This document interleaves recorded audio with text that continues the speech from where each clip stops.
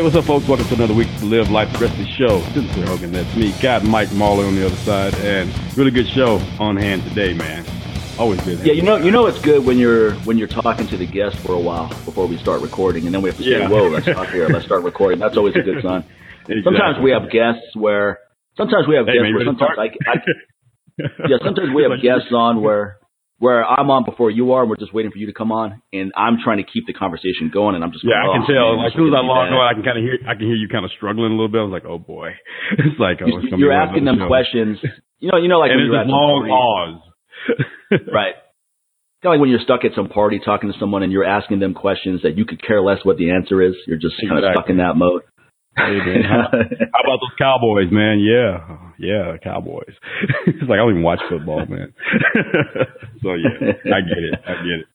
Perfect, man. Yeah, so before we introduce him, just want to remind everyone you can support the show by using that coupon code LLA. Go over to MikeMahler.com, get 10% off everything you see there. Everything is fully in stock. My testosterone booster, my estrogen blocker, my Restorezyme for get those great workout recovery oil, get you some deep sleep, and Red to improve that adrenal fatigue. How about with you, man? Yeah, head over to newwarriortraining.com, use that same coupon code, get 10% off everything that's over there, including the weight management course, kind of get you guys started on your program, as well as, you know, we have the wellness code book over there and also my body weight training DVD. And currently right now, as far as Chariadors and Bocitas right now, restocking up on those. So just stay tuned. Make sure that you're on my email list so you guys know when those are back in stock. And hey, like I said, that's pretty much all we got for our website, man. I'm ready to get on with this interview. Yeah, man, we have a great coach on today. He's one of our fan favorites. Christian Thibaudeau's back. And it's funny, last time he was on the show, people were rapping us to get him back again. And the reason why we waited a while is because he dropped so much good information last time. I go, look, folks, it's going to take you the rest of the year to apply 10% of what he said. So go apply that stuff first and then come back. And then we'll get him back and go back into that well. Christian, how you doing today, man? Very good. Nice to be back, Mike. Do you find, Christian, that you write a great article on stuff and then people go, okay, when's the next article coming out, or what's the next program I should get on after this? And they haven't even started that. They haven't even started the information in the first article. No, of course. I think that people like to be seduced. I mean, they are seduced by a concept, then they get super excited. They can't wait for the next big thing. And as you just mentioned, they don't digest, they don't apply. I mean, I will take personally like a small piece of information. Like, for example, right now I'm playing with reducing my volume, because I believe that the number one mistake natural trainees make is doing too much volume. So I'm getting back to a very low volume of work, but going like close to muscle failure or even muscle failure. And just studying that one element of training, I'm focusing solely on that. Just like, for example, when I experimented with gymnastic rings, I spent 4 months doing only gymnastic ring work just so that I could understand it. So I can't understand how somebody can try something for like 3 days, then look for the next solution right off the bat. It doesn't work like that. You got to give your body time to gain from the methods you're applying, you're trying to experiment with. Yeah, it's hard to get good at anything if you just keep jumping around so much. I mean, I've been deadlifting for years, for example, and I deadlift every week. I never switch to another exercise because even after years of doing it, there's always that little tweak that makes a difference. And if I just deadlift, let's say, once a month. That's such an important point. It's such an important point. I believe, to me, all right, I mentioned that for natural trainees, one of the biggest mistakes, if not the biggest mistake, is excessive volume. But I will say that the number two biggest mistake, and it's a very close race with the first one, is excessive exercise variation. No, I personally don't believe in that. I believe that people are shortchanging their gains because they are switching exercises way too often.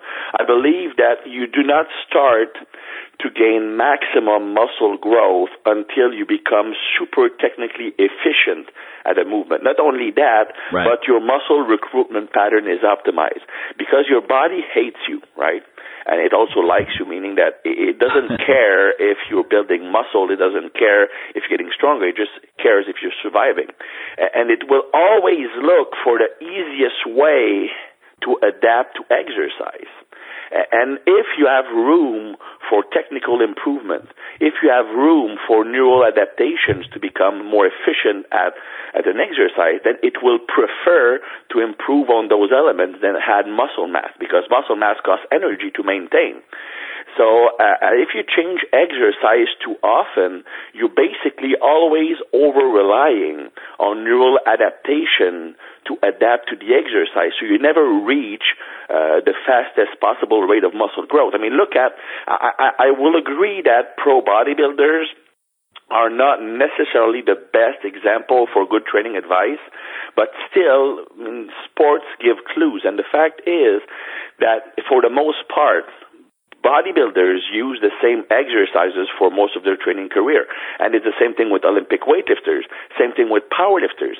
I mean, most of these guys stick to the same movement day in and day out, like every single week, every single month for years on end.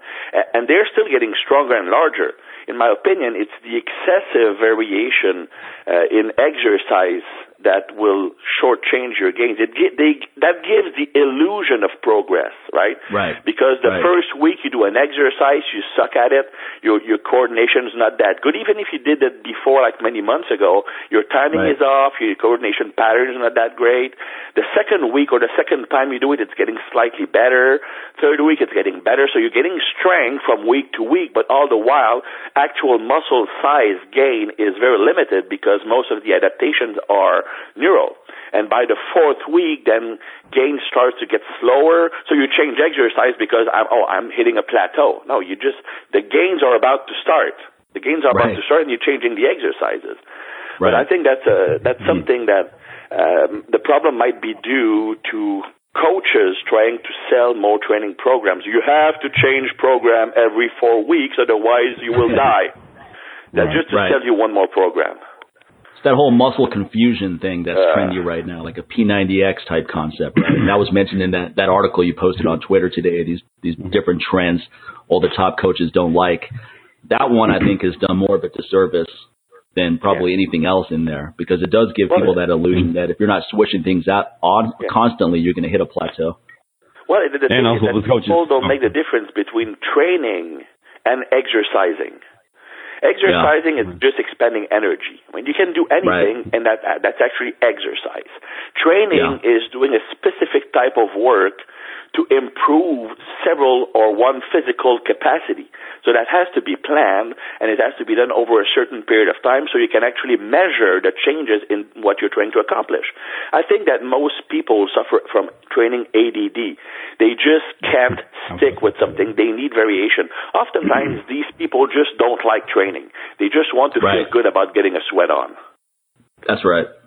That's exactly right. You know, Mark Philippi made a good point a while back when one of his trainers asked him about Westside. And at that time, that Louis was proliferating a philosophy of they don't deadlift at all. They just do stuff like good mornings and they do other things. Now I notice that they're doing deadlifts with bands. They may not do a traditional pure deadlift, but they do a lot of deadlifting with bands and other things. So you're working on that move. But at that time, it was something they rarely did. And so this guy's going on and on talking about that, and then Mark just waits for him to stop, and he says, okay, so what you're telling me is you're going to get better at deadlifting by not deadlifting. You know, and then there was just this long pause, and the guy realized, maybe I do need the deadlift. You know, and my experience has always been you don't get better at something if you're not doing it, right? Well, the thing people forget, right, is that there are exceptions, but most of the guys who move to Westside or start using the Westside system, I mean, and again, there are exceptions, but most of these guys are already well-established, high-level powerlifters. Now, that doesn't mean that the system won't work. It means that these people are already very efficient at the deadlift. Right. So even if they don't practice it all that often, they know how to deadlift. They won't lose it. They might not be 100% efficient, but they are still much, much more efficient than somebody who doesn't have the skill set that was built doing deadlift for years and years and years.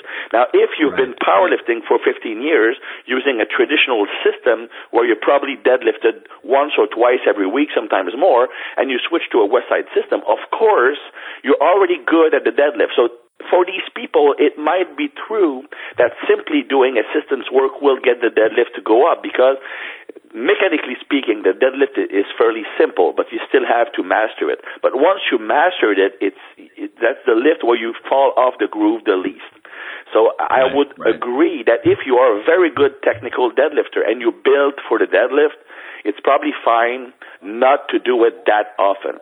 But that doesn't apply for 90% of the population. Yeah, and even in Westside, they're still doing similar type moves. If they're not doing a traditional deadlift, they'll do deadlift with bands where the resistance is much higher at the top. They'll do the seated deadlifts. So they're doing something similar. Or even pin not the exact move. Right.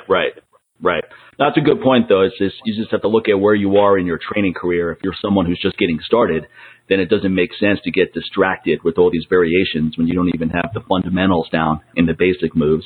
But if you're someone who's way further ahead, you have a 600-pound, 700-pound deadlift, that's really good to the point where you've pretty much mastered the technique, and now you have to work on other things. Like in the last episode you were on, you were talking about how at some point you're not going to get better at the deadlift by just deadlifting. You have to start doing some other moves, such as good mornings. Now, have you found that if you overdo glute ham raises, that has a deleterious effect on deadlifts? Well, to be honest, I've never overdone them, so it would be kind of hard for me to mention that. But I have, so that's why I'm curious.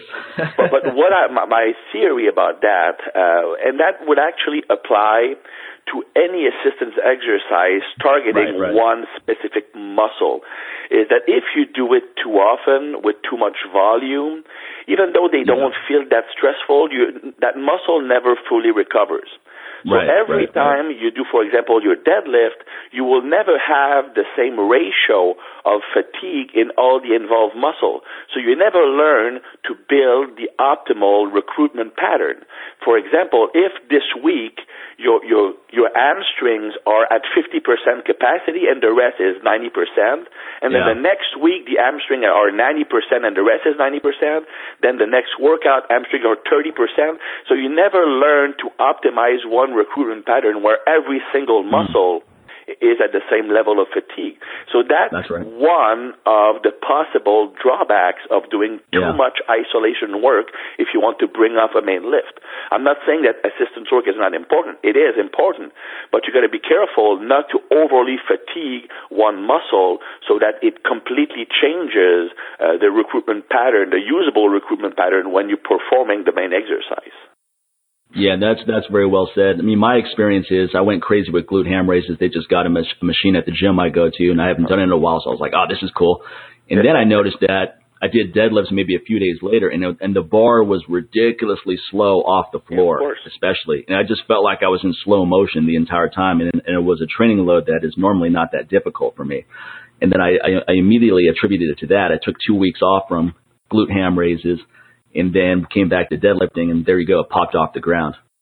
Yeah, well, breaking the barbell off the floor. I mean, most people would say, and I agree, that the beginning of the deadlift is mostly quads, except for that very first inch of the range of motion. Breaking off the barbell from the floor, that's mostly hamstrings if you want to have the proper barbell path, as well as glutes to stabilize the hips while you're extending at the knees. So if these muscles are tired, the very beginning, the first inch of the deadlift will be much slower. And of course, if the beginning is slow on the deadlift, you're screwed. Absolutely. Do you do a dip and drive? You drop your hips and rip the bar off the ground immediately? I used to do that when I competed in Olympic weightlifting. Personally, it fits my physiological profile. I'm naturally a lot more explosive than I am strong. So for me, it's actually a very good method. I use it when I sumo deadlift. I do mostly sumo deadlifts now. So I use that setup. Then I use the kind of a dynamic start with the hips, a pump of the hips, then raise. To me, it helps me because my technique is pretty good. Now, if somebody is all over the place technique-wise and doesn't have good core strength and good lats activation, that technique is actually dangerous, but because it will always be off from the start. I'm actually using that dip and drive from the hips.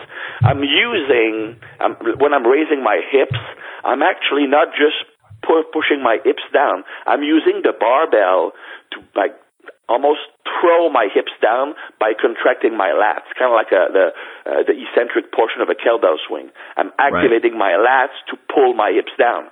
So I'm actually using that dynamic start to activate, engage the lats. I believe that not engaging the lats is probably the main problematic issue on all the big lifts, squat, deadlift, and bench press.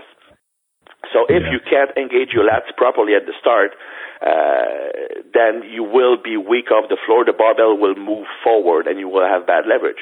So if you have good timing and you're naturally more explosive, then using that dynamic start is a big benefit. But you must be able to have perfect position, because now you will only have a fraction of a second in the perfect setup position. If you can't get there instantly and you can't maintain core tightness, then the barbell will move forward and you will lose your lower back arch. So it depends on where you're at, technically speaking. So Christian, why do you choose the sumo deadlift? Like, why are you going toward that? I said, why do you choose the sumo deadlift? I think it fits my leverages better. At first, I started doing it simply because I'm very quad dominant, and I felt that I might get more glute activation using the sumo. Actually, what I did, the hip circle, that big band that you attach around your knees, I started doing sumo deadlift with the hip circle around my knees to increase glute activation. It was mostly a glute exercise, but I found that my deadlift technique is much better sumo than traditional. I have very short legs, a long torso, and for me, the traditional deadlift, like, it was all in my lower back. So when I switched to sumo, it gives me a much better leverage. The way I do it is, as soon as the bar reaches the knees, I'm really punching those hips forward, trying to get the hips under the bar instead of trying to just pull all the way back. So my range of motion is probably 6 inches shorter in sumo than conventional. So just for lifting more weight, it's more effective for me. Since I have a long torso, it also decreases the strain on my lower back, and it allows me to work my glutes and hamstring to a greater degree because it's a weak point for me. So it actually fixed or strengthened my regular deadlifts at first, but then I decided just to stick mostly with sumo deadlifts because I feel them safer. It turned out ever since I started lifting heavy again on deadlift, I would always seem to pull my left hamstring with conventional deadlift when it got heavy. And my technique's good, so that wasn't the problem. But ever since I switched to sumo, I can pull heavier more often and recover a lot better from that. More balance. Yeah, how tall are you? How tall are you, Christian? You're 5'9", 5'10"? Probably 4'3". I know you're 4'3" wide, but I'm 5'8" with arms that are about the length of somebody who's 4'4". So very short with very long torso. If I'm seated down, I look like I'm 6'2", but I'm actually 5'8". Yeah. So we're about the same height, man. That's why you've been getting all those movie roles, man. Exactly. You travel a lot, right? Like you were just telling us how you were in Europe for 4 or 5 weeks. Yeah. So what do you do to try to keep eating as optimal as possible and even training, getting your workouts in, keeping your lifestyle optimal? Well, that's really the hardest thing. And to me, It really comes down to planning. I know it's not the sexy answer, but I always make sure when I make arrangement that there's a grocery store within walking distance of the hotel. Because to be honest, I'll make a confession, I'm the worst driver in the history of mankind. Especially if I go in the UK and they drive on the other side of the road, I'm pretty sure I won't make it past the second day. So everything has to be walking distance. So it's always first about finding a place where there's a grocery store nearby. And I will always buy my food on a daily basis. I never, even at home, I'm the same way. I go to the grocery store once or twice every single day. I never have food stored at the house. So the first thing for me is to have a grocery store at walking distance. That takes priority over the gym. Because most hotels have gyms now. They basically suck, but it's still better. You're right. Especially in Europe, man. Yeah, oh man, that's crazy. Crazy. In Europe, the dumbbells go up to about 30 pounds. You know? Yeah. You can even have dumbbells. Usually it's a bunch of machines. All machines. Yeah, there's a machine there. Lots of cardio equipment. Wooden boards for sit-ups, things like that. Yeah, exactly. Well, it is really that bad, but still, even with light dumbbells and like machines, just by doing body weight stuff, doing different training techniques like isometrics, like slow eccentrics, like pause lifting, you can still get a decent workout with minimal equipment, but you can't substitute good food. So to me, food takes priority over training when I'm traveling. Anyway, when I give seminars, it's pretty easy to train at the gym I'm going to give the seminars at. So they just come pick me up and I train. Even if I only get like 3 good training sessions in a week and then 2 average sessions at the hotel gym, I can maintain pretty well. But if true story, last trip, I was in Belfast, then in the UK, then afterwards in Amsterdam, and it was really my fun. And as you know, Mike, 2 weeks, that's fine for traveling. Right. 3rd week, it starts to get old, and in 4 weeks, you really can't stand being there anymore. Right. So on that trip, the first 2 weeks and a half, I was super good with my diet, like eating all whole food, lots of fruits and veggies, lots of fish, no meat, no chicken, so it was a pretty good diet. Then, when I got to Amsterdam, that's last week, like the 4th week, I allowed myself 1 cheat meal, just one, to celebrate the end of my seminars. And after that 1 cheat meal, all hell broke loose, man. I couldn't maintain the proper diet for that whole week because I just didn't have the mental toughness because of the trip. And I'm telling you, the first 3 weeks, I actually progressed physique-wise. I got a bit leaner. I stayed the same body weight. Strength was up. I felt good. No injuries, nothing, no inflammation. And in those last 5 days, I'm not kidding you, I gained like 6 pounds of water weight. Like I would wake up one day and I looked like a bloated balloon. And it really freaked me out because the bad thing is that after I came back from Amsterdam, I only had 1 day turnaround, then went to St. Martin on the beach and all that stuff. So I looked like the Stay Puft Marshmallow Man. Just because that 5 days I just didn't eat. And the fact is my diet was like, if you just looked at the macros, it looked pretty good. My proteins were fairly high, carbohydrates were moderately low, fat was moderate, but the composition of the food, I'm almost afraid to mention it because I was eating like packaged chicken and stuff like that, full of sodium and all that crap. Yeah. Frozen veggies. So it was really like the quality suffered, but it had a tremendous impact on my look.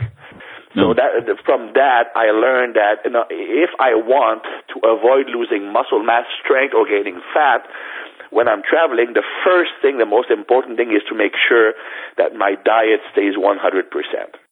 If your diet stays 100% and you can manage to put some training sessions here and there, anyway, I'm walking all the time, so it's not like I'm I'm still active, and it will just do more good than harm by training a bit less often. But if nutrition is not taken care of, then problems starts to arise. So that's the most important thing. Always make sure that you have available great food easily walking distance every single day. Now, I'm guessing that you do your workouts before you teach because your audience is not there yet, right? Rather than after, where the audience is like, hey, can we hang out with you? Can we take photos? Can we videotape you?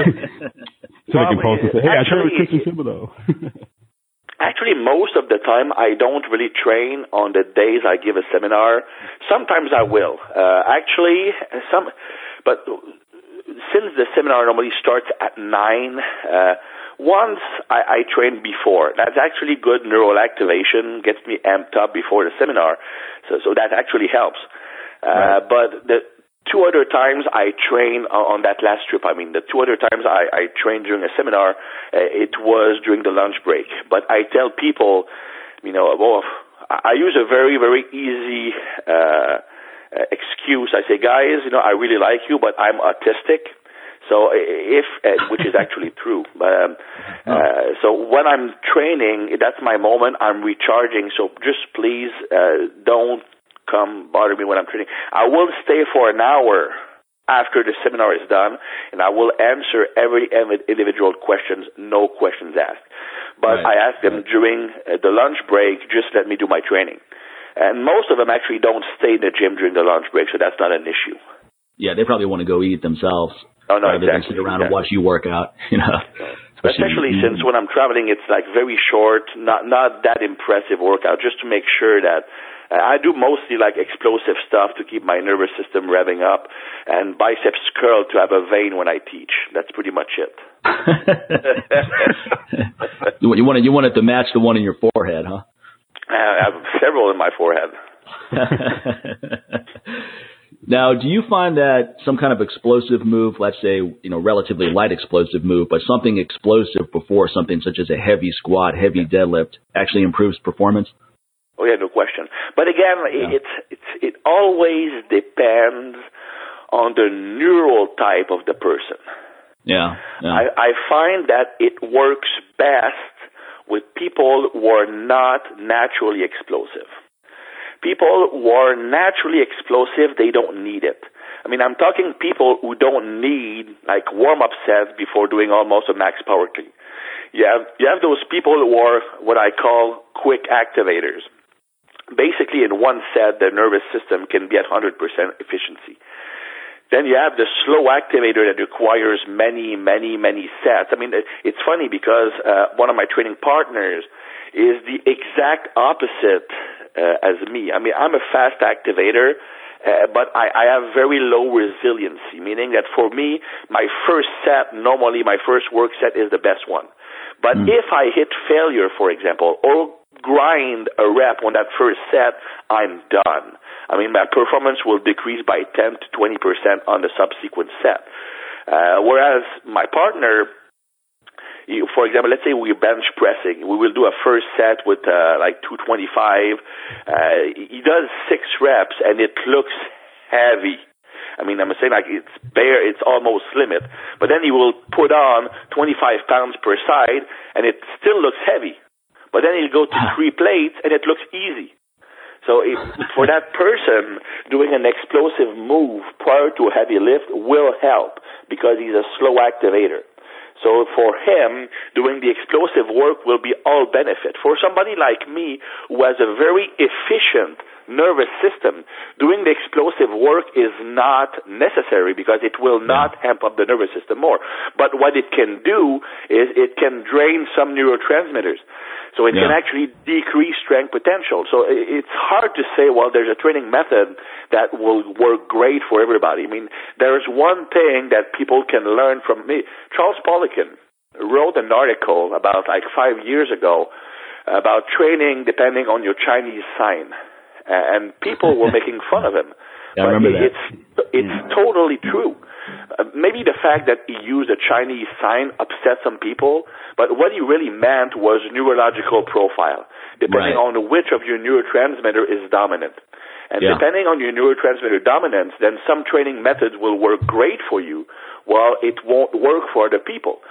So it's not true to say that there's a training method out there that works great for everybody. It's all about finding what works for your psychological profile. Same thing with diet, really. Charles brought that up last time he was on the show. He talked about how if he has someone who's acetylcholine dominant, he trains him or her a certain way, and then if someone's dopamine dominant, meaning that they're very attached to a reward, he's going to train them a certain way, while the acetylcholine people learn things quickly and they can handle volume. Yeah, exactly.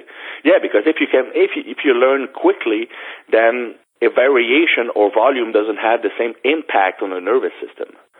Yeah, see, I'm definitely more dopamine. I definitely don't learn quickly at all. That's for sure. But I have the dopamine. I'm more dopamine driven where I want some kind of reward. It doesn't have to be a PR, But like, let's say I have a goal, if I want to do this many sets for this many reps, then that's what I'm focused on during the workout. Yeah. No, I'm the same way. That's why I don't like exercise variation. Right. Exactly. Yeah. I don't like these workouts where you do a lot of different moves. Like when I go to the gym, it's 3 or 4 exercises and that's it. So it's not going to be, okay, I'm going to hit a set of squats. Then I'm going to do walking lunges right afterwards, and then I'm going to do front squats in the next set. And so you're telling me you're not doing CrossFit?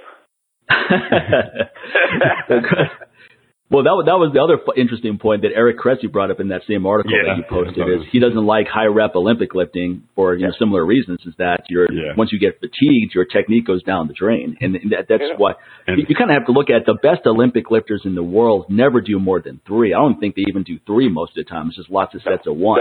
Well, no, exactly. Right. But and it's funny because I've actually seen some of the best, very good Olympic weightlifters try to do like high reps Olympic lifting stuff, like for like a YouTube CrossFit workout and all that stuff. And even these guys, like their technique turned to crap when they get to the high reps. And even if the weight is like 20% of their 1RM, in my opinion, it's muscle fatigue plays a role, but I believe that another element is that when you enter a state of oxygen depth, right? You are in oxygen depth. You know what that is. Any athlete knows what it is. When you reach that state, the brain, especially the motor control center of the brain, is also deprived of oxygen. So now the planning and execution of the motor patterns become less efficient. So even if the muscles still have plenty of juice to execute the movement properly, your coordination pattern is altered because the center that controls everything lacks oxygen. Mm. So that's why even if you have very good, the CrossFit lifters, I work with a lot of CrossFit athletes, and those that I work with and all the guys at the top have very good Olympic lifting technique. Right. And if they do like 90%, 95% weight, they move big weights and they are technically efficient. But even them, when they move to the higher rep stuff, it looks really bad. It's not because they don't know how to do it. It's not because they're not in shape. Muscle-wise, they could handle the workload. It's the fact that the nervous system is deprived of oxygen that completely alters the motor pattern. Right. The only person I've seen do pretty high reps with very good form is Vladimir, the guy that Poliquin was teaching a lot with. But I bet even with him, because basically he was still staying within his fitness parameters, though. It's just that he's such an exceptional athlete. I bet if you push that guy to what's difficult for him, though, it would start breaking down. No, of course. If you look at Klokov, who snatches 200 kilos, and you put 60 kilos on the bar, then that's basically like you and me snatching with the empty barbell. Right. Exactly. Right. Exactly. When I got back to Olympic weightlifting, one workout I did was do 100 rep with the empty barbell. And I could do that, and I would maybe do 10 reps, rest 20 seconds, do 10 reps, 10, 20 seconds, stuff like that. And there was no technique degradation because, as you mentioned, I was well within my limit. Right. But if you move up to at least 50%, then you have some problems. Yeah. Yeah, some trainers were asking me about my opinion on CrossFit at the gym the other day, and there's a lot of things I like about CrossFit in terms of, especially how it's attracted a lot of women into weight training, and it's helped break a lot of the myths that women previously have had about how they're not going to look feminine if they get strong. Now you see a lot more women that are inspired to be strong and look fit. They like the look of CrossFit girls. And so that one thing I definitely like for sure. I like the idea in theory of doing a lot of these different effective mediums. I just think that you have to be very careful about how you put these things together in an overall program, especially with someone who's brand new, who doesn't have technique whatsoever. There are a lot. I'm not qualified to do Olympic lifting, period. I don't do any in my workouts because I've got different issues, mobility issues, especially in my elbows and so forth, which would not make it look pretty at all. So kettlebell training is more of a fit for me. So, for example, if I went to a CrossFit gym and they said, okay, we're going to do all these different Olympic lifting moves, that would be really detrimental for someone like me. So you can imagine someone who has really no previous workout experience or no serious previous workout experience, and then they're just thrown into this mix. That's why you see so many injuries happening there.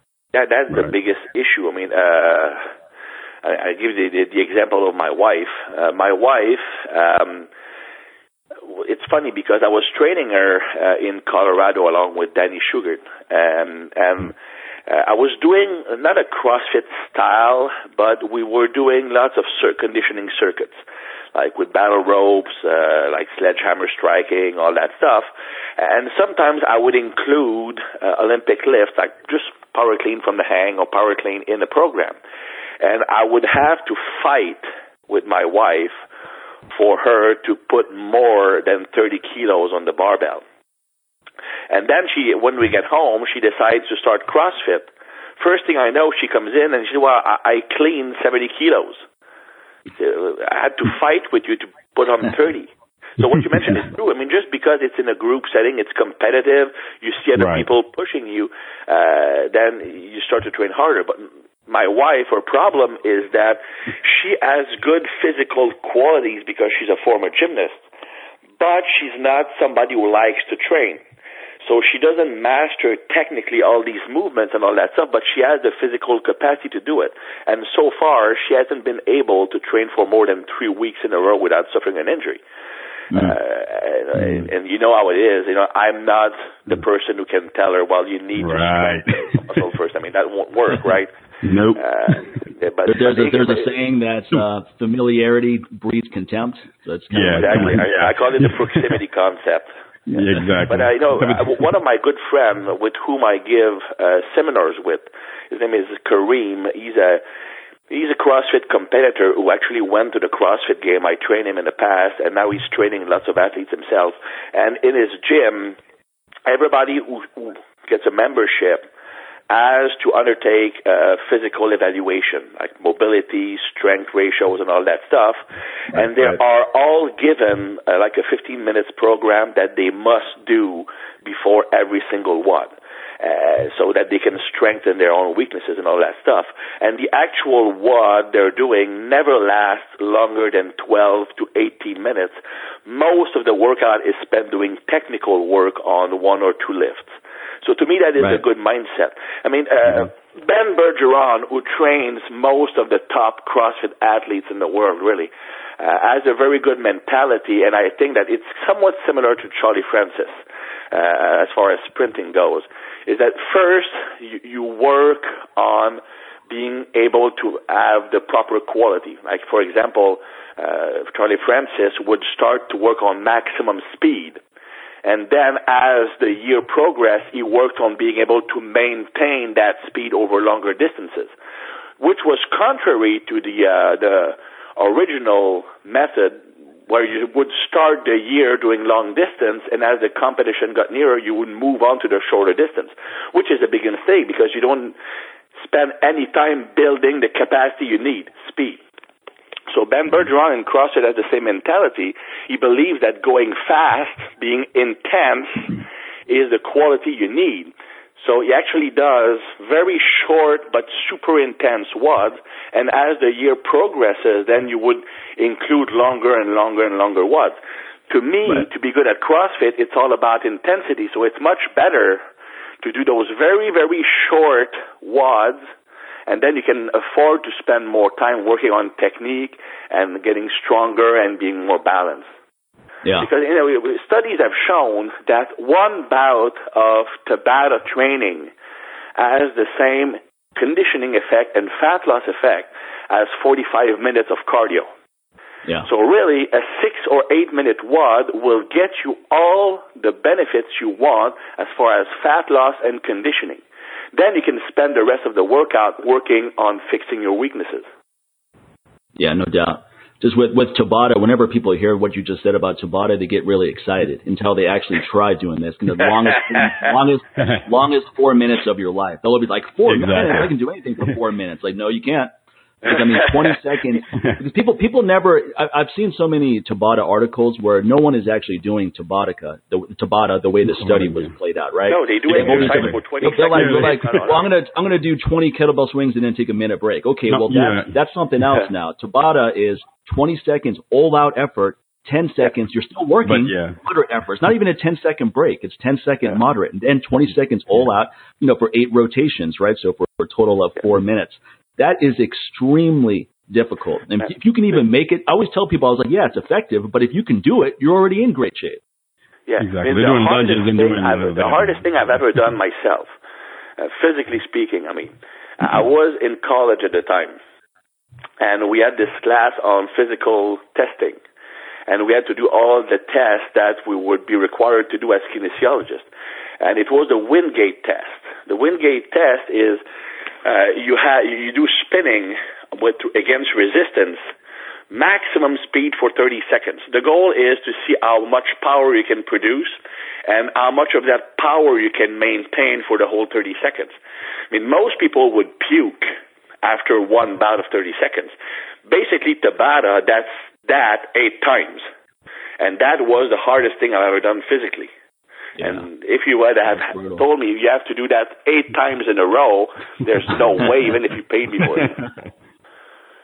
I think the happy medium, though, is that, people don't have to push it that hard to get good results. You could do 50% of the difficulty of Tabata a couple times a week, and you're going to get great results. So it's not all or nothing. It's not thinking. You don't want someone to do that and they manage to survive at once and they're like, oh man, I got to do that again on Wednesday and then that again on Friday.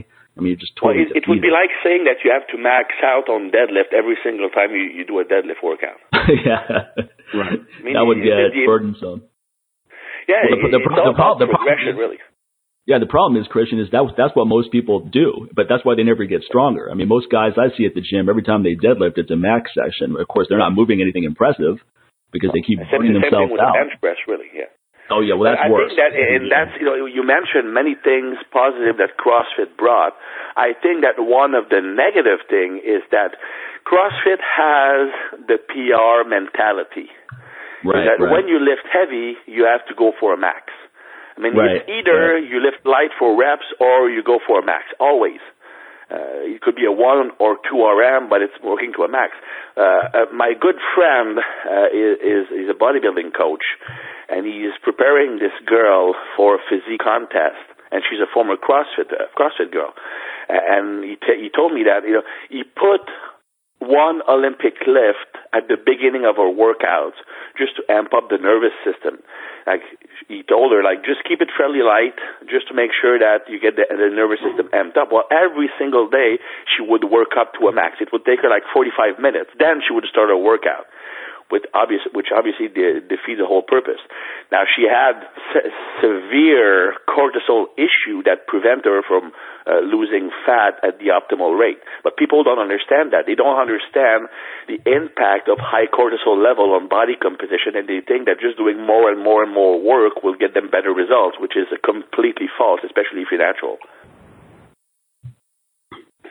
No doubt about it.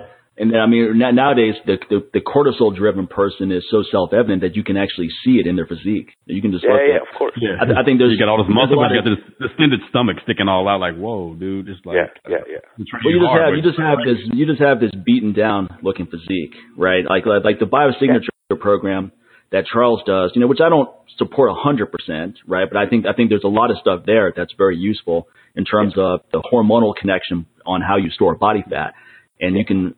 Especially with estrogen dominance, man, every day if I walk around, I'm going to see at least 10 guys that are visibly estrogen dominant. And this is with clothes on, So, they're so estrogen, they hold body fat like a fat woman. They're all in the hips, legs, big fat stomach. They got the estrogen dominant breasts. It's pretty scary. What's really scary to me is not even how prolific it is, but how comfortable guys are looking like that. It really is frightening to me. When you look when an overweight guy looks like an overweight woman, that's pretty frightening. Well, when you look at the average society and you see that everybody looks like you, it's kind of comforting. Yeah. But no, it is many good things with the bioprint method. I think that it is. I've looked at the research, and it's obvious that cortisol level is totally linked with intravisceral fat storage, which is the most dangerous fat. Estrogen increases fat storage in the limbs, not just the legs. That's one misconception.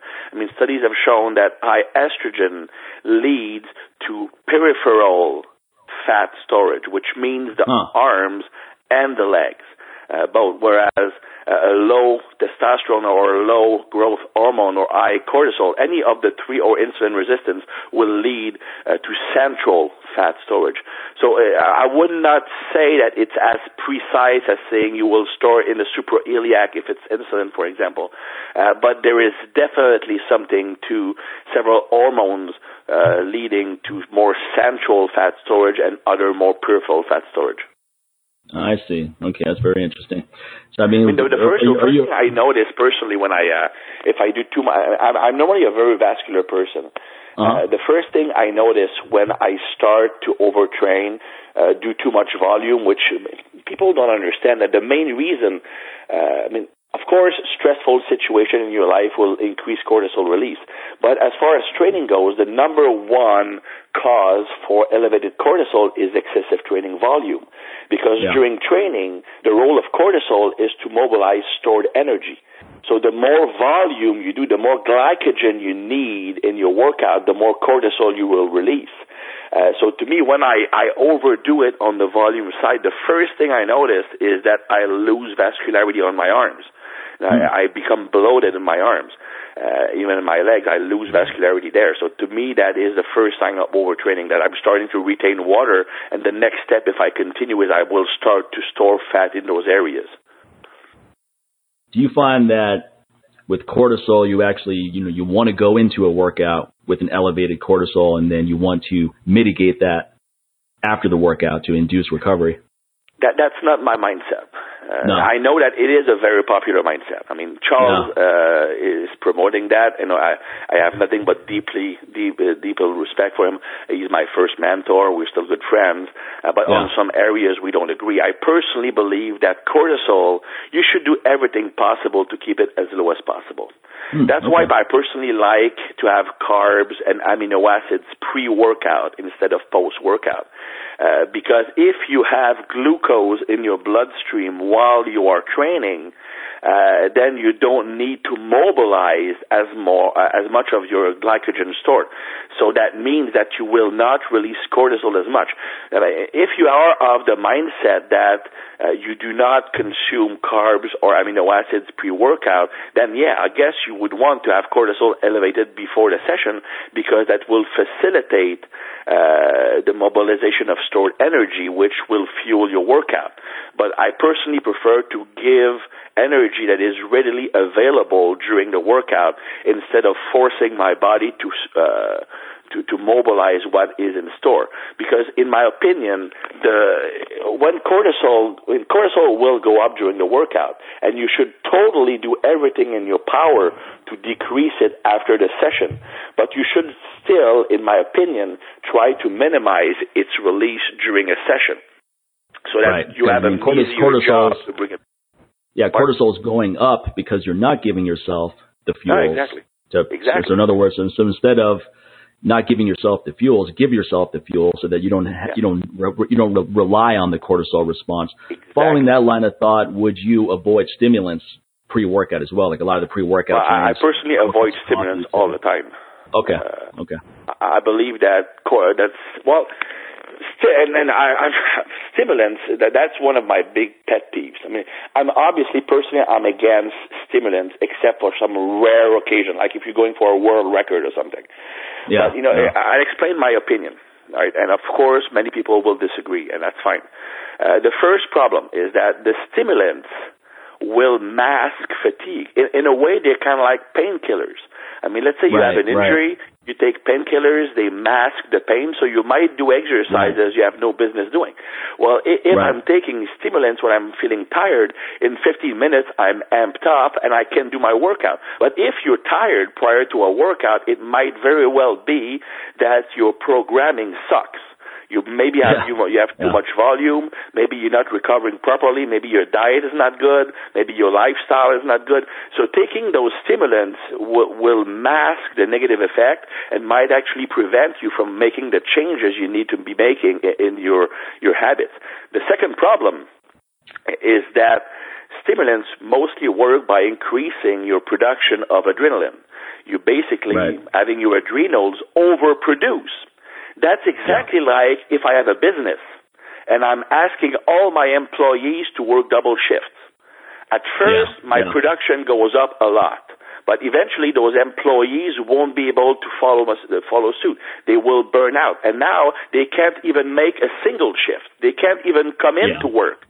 Now I'm screwed. Same thing. If I overstimulate, forcing the adrenals to overproduce adrenaline and noradrenaline, then I can suffer adrenal burnout. And now I can't produce that at all. Now, what is the main purpose of adrenaline and noradrenaline? It is to get the body ready to perform, which includes mobilizing energy.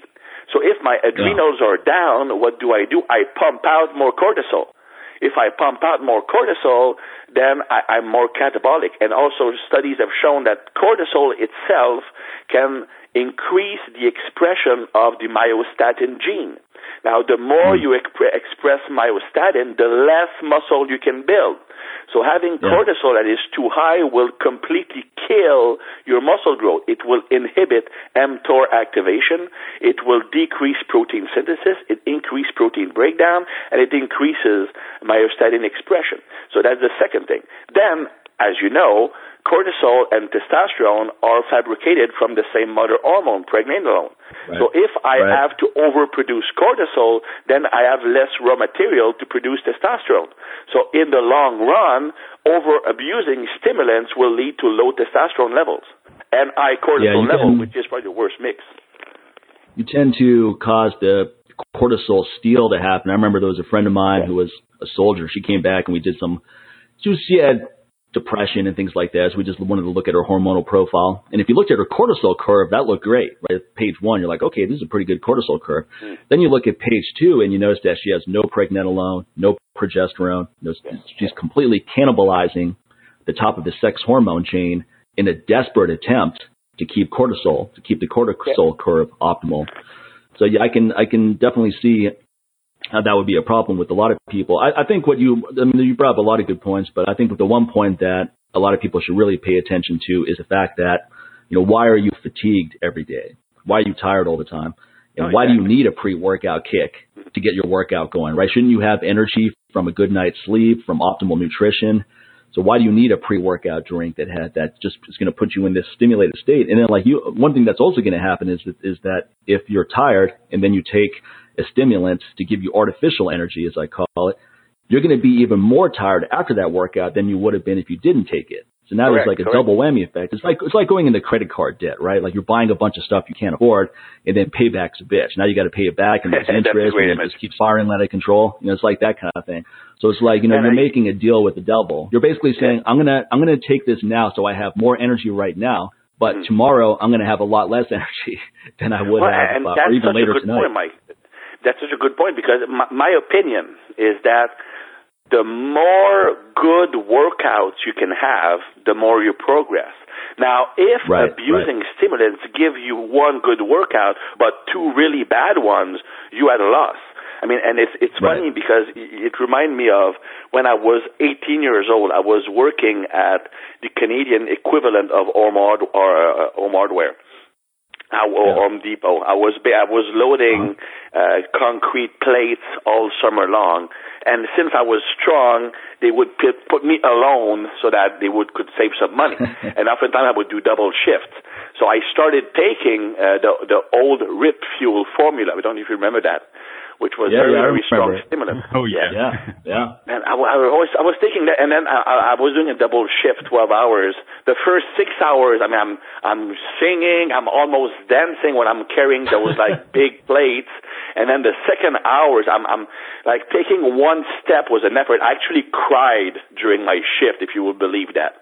So I know what it is about to pay that debt back. Well, I'll give you another story, man. Early in my career, I was trying to get things going. I had a lot of personal life stress, financial too. I was living in Santa Monica. I was barely rent each month. I was married to a real bitch at that time. So that was, anyone who will tell you, personal life stress is like having a cortisol transfusion 24/7. It's impossible to relax when you have. It's just like having constantly being inundated with cortisol. So anyway, on top of all of this, I'm trying to get my workouts in still. If anything, I was working out more than I normally do as an escape from all of it. And then on top of that, I was taking ephedrine and other stimulants and so forth. For a while, you felt like, what, I'm on top of all this. I'm only sleeping 5 hours a night. I got all this stress. I'm still getting these workouts in. Well, long story short, that culminated in a severe case of pneumonia, so severe that I nearly died from it. Both of my lungs got completely filled up with bacteria. They drained 40 liters of this stuff out of my lungs. The next day, they pulled out another 20 or 30. So this is where that whole saying, stress kills. I understand that on a personal level because really almost from all of this.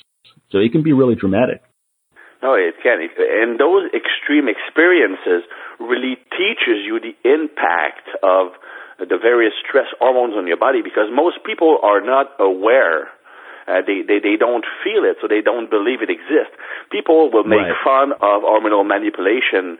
That's like a snake oil salesman kind of stuff. But really, until you've experienced the negative effect, then it's real.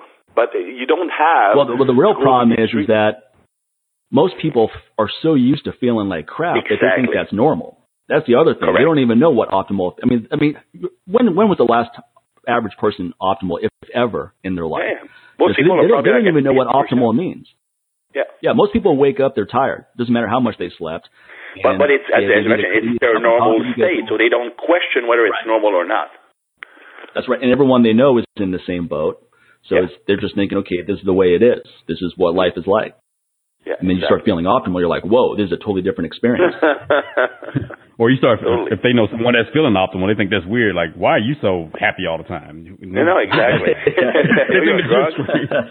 Yeah, exactly. They think you're high or something. Like, dude, are you okay? Like, no, are you okay? How you doing?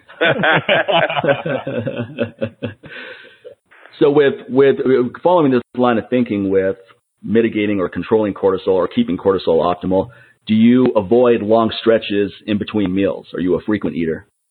No, I'm not. I'm really not a frequent eater. Okay. Again, intermittent fasting, or what do you do there? Is that more just instinctual?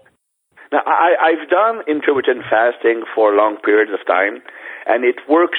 It suits, and that goes back to what I was saying earlier.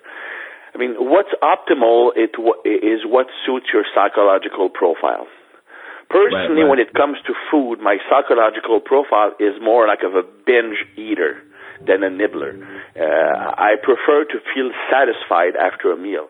If I don't feel satisfied after a meal, I just go crazy. It's exactly like if my wife began to tease me and then run away when I'm ready to go. And she does that 6 times a day.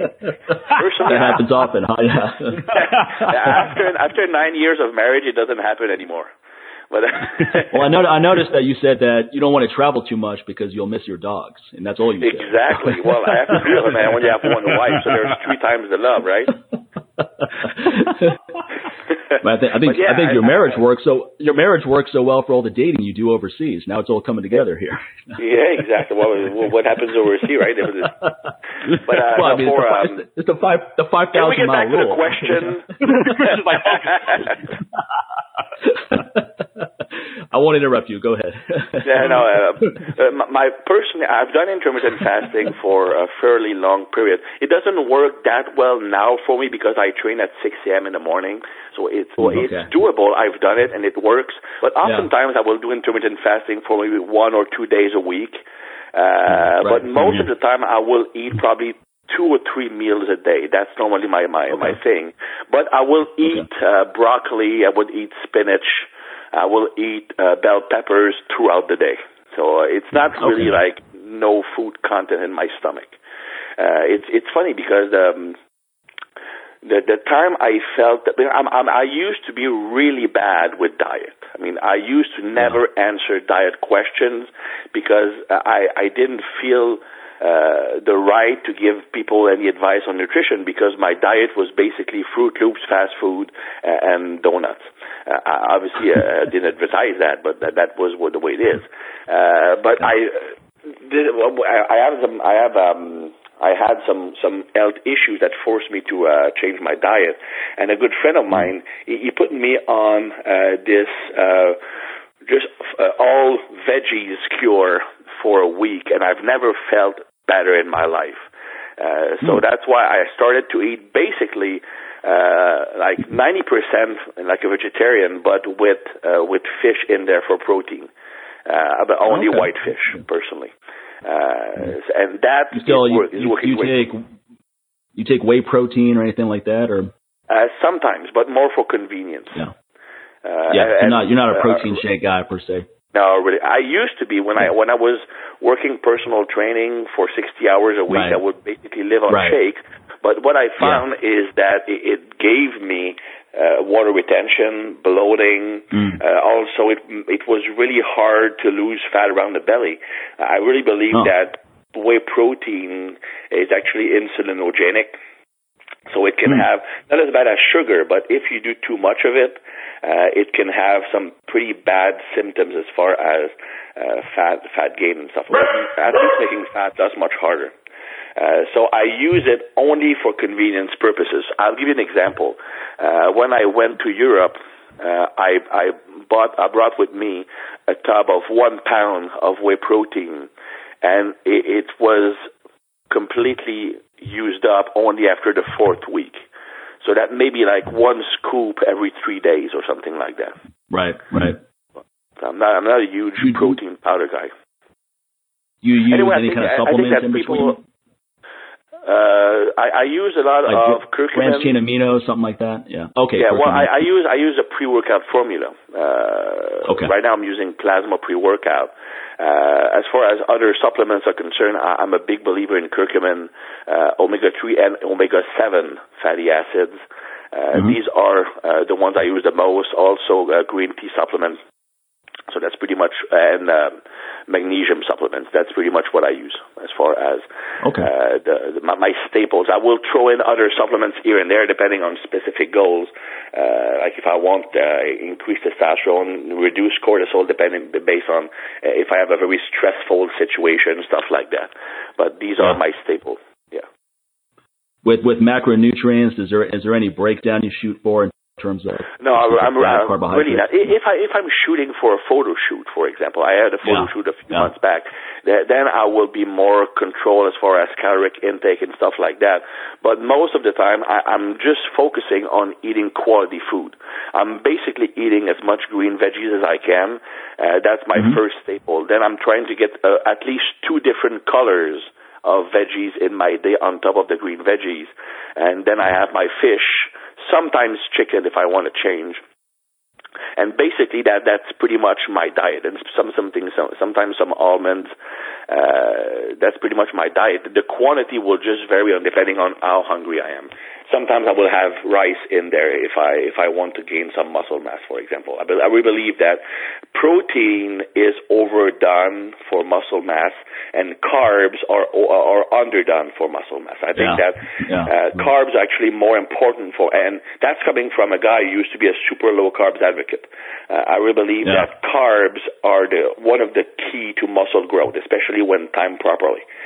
Most people are limiting their muscle mass gains by not eating enough carbs in their diet. Yeah. Why do you think there's such a carb phobia right now? Well, I think that I'm a good example of what goes on in people's mind. Because keep in mind that when I was younger, I was that fat kid. Actually, I wasn't a fat kid. I got fat when I was 18. And that was really because I was following every workout with 5 hamburgers and fries, and I was training twice a day. And then I would take a Get Big drink, which was a formula by John McCollum from the 1970s, which was a big bulking era. I would take like 2 servings of weight gainer, some ice cream, peanut butter, like 10,000 calories or something, and I had to drink it throughout the day. It's crazy stuff. But I gained like 40 pounds of fat during that time. So it was, But what happened is that for me, a low-carbs diet is the only diet that led to rapid loss in weight at first. But the main reason is that I didn't know how to manipulate carbs, and back then I was a carb addict.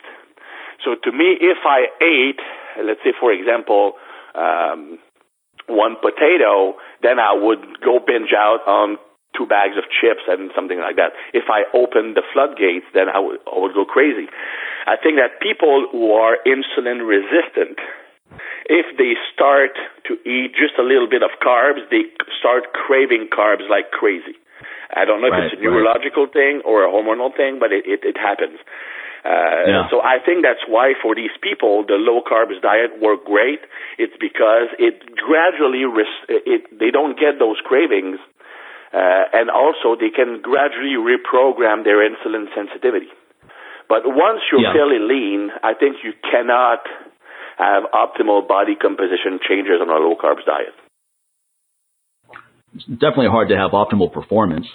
Well, and not just that, but you look at carbs. All right, let's look at the workout window. As I mentioned earlier, if you have carbs pre-workout, then you have glucose readily available, so you don't have to mobilize as much stored glycogen, which means that cortisol doesn't go up as much. If cortisol doesn't go up as much, your potential for muscle growth is higher. Then you have the fact that insulin itself will activate mTOR or amplify the mTOR response to training. And mTOR is the light switch, and protein synthesis is the light. So if I turn on mTOR more, then I will get more muscle growth. So having the carbs around the workout will amplify the anabolic response. So right off the bat, if I don't have carbs around my workout, I will have suboptimal increase in performance, as you mentioned, but also gains. Then there's also studies showing that on a low carbs diet, the IGF-1 is lowered. And IGF-1 is in large part responsible for maximum protein synthesis or hypertrophy. So if you don't have carbs around your workout, your training response is lower. And if you are too low in carbs for the rest of the day, then your IGF-1 levels never reach optimal levels to maximize muscle growth. So that is for muscle growth. Of course, for body fat, that might be a bit different story. You don't need as much carbs, but I still believe that if somebody is trying to lose fat, you should keep the carbs around the workout because, let's face it, when you are on a caloric deficit, right, cortisol will be elevated throughout the day because you have to mobilize stored energy, right?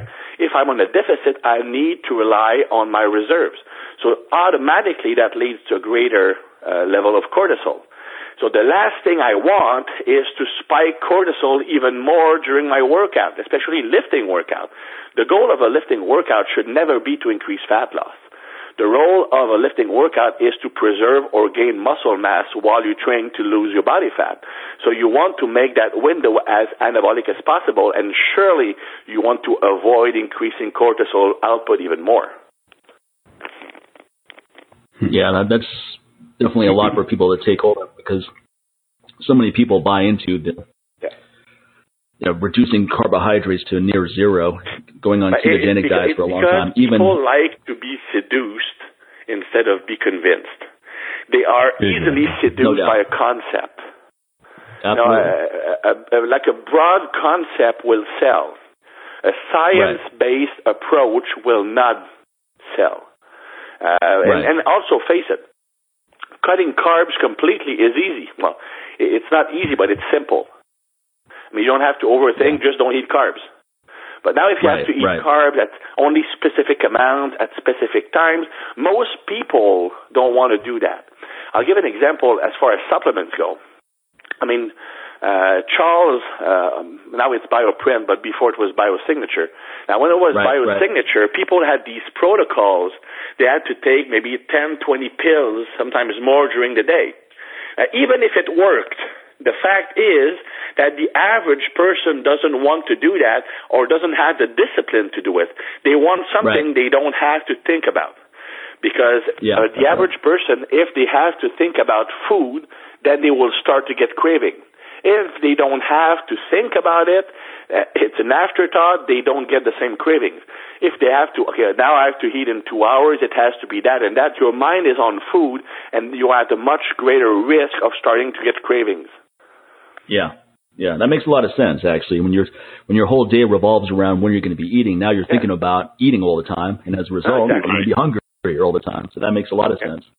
Yeah. And that's the problem really with any diet. It's the problem with really any diet, isn't it? I mean, it's an over-focus on what you're going to be eating or not eating, but it's a focus on it. And now that's constantly going through your mind. That's what attracted me to intermittent fasting in the first place, is that it freed my mind up completely. So I think that's the big appeal to that, and yeah. Pardon? No, go ahead. Oh, sorry, go ahead. No, I was just mentioning that even today I will still do intermittent fasting once or twice a week, especially when I have a busy day planned. And I don't suffer any drawbacks from it. I mean, some people might when they have fast metabolism, or if they have elevated cortisol. I mean, that's the one thing. I mean, I was discussing that with a good friend of mine who's a nutritionist. And intermittent fasting, any diet can work, but it won't work for everybody. Somebody who has elevated baseline cortisol levels should not go on intermittent fasting, because during the fasting period, cortisol will go up a lot. Whereas some people, those people who have cortisol under control, they don't have a problem there, intermittent fasting would be a great way to eat. So it really is a matter of hormonal profile as well as psychological profile. I think for some people, they don't have a healthy mental state to do it because it leads to maybe previously poor eating behaviors such as binging and so forth. They're like, oh, I did this when I was a teenager. Yeah, exactly. Now I'm going to go the whole day without eating. It's like, okay, you're going to go the whole day without eating, but when you do eat, you have to make healthy choices, not just eat anything. Exactly. They use that because otherwise every American would be super lean, right? Because that's what they do. They don't eat breakfast. They rarely eat lunch, and then they just like eat anything they want in the evening. Right. Exactly. And then they start going into the whole flexible dieting. It's like, well, as long as I'm meeting a certain amount of calories while I'm, intermittent fasting, as long as I'm getting, 2,500 calories, no matter where it's coming from, that's all that matters. And they start spouting that's out. That's the stupidest approach I've ever heard. Absolutely. Exactly. But it's like you said, Christian, it's very seductive. So when people hear that, they're like, wait a minute. So I don't have to think about eating all what they long. want.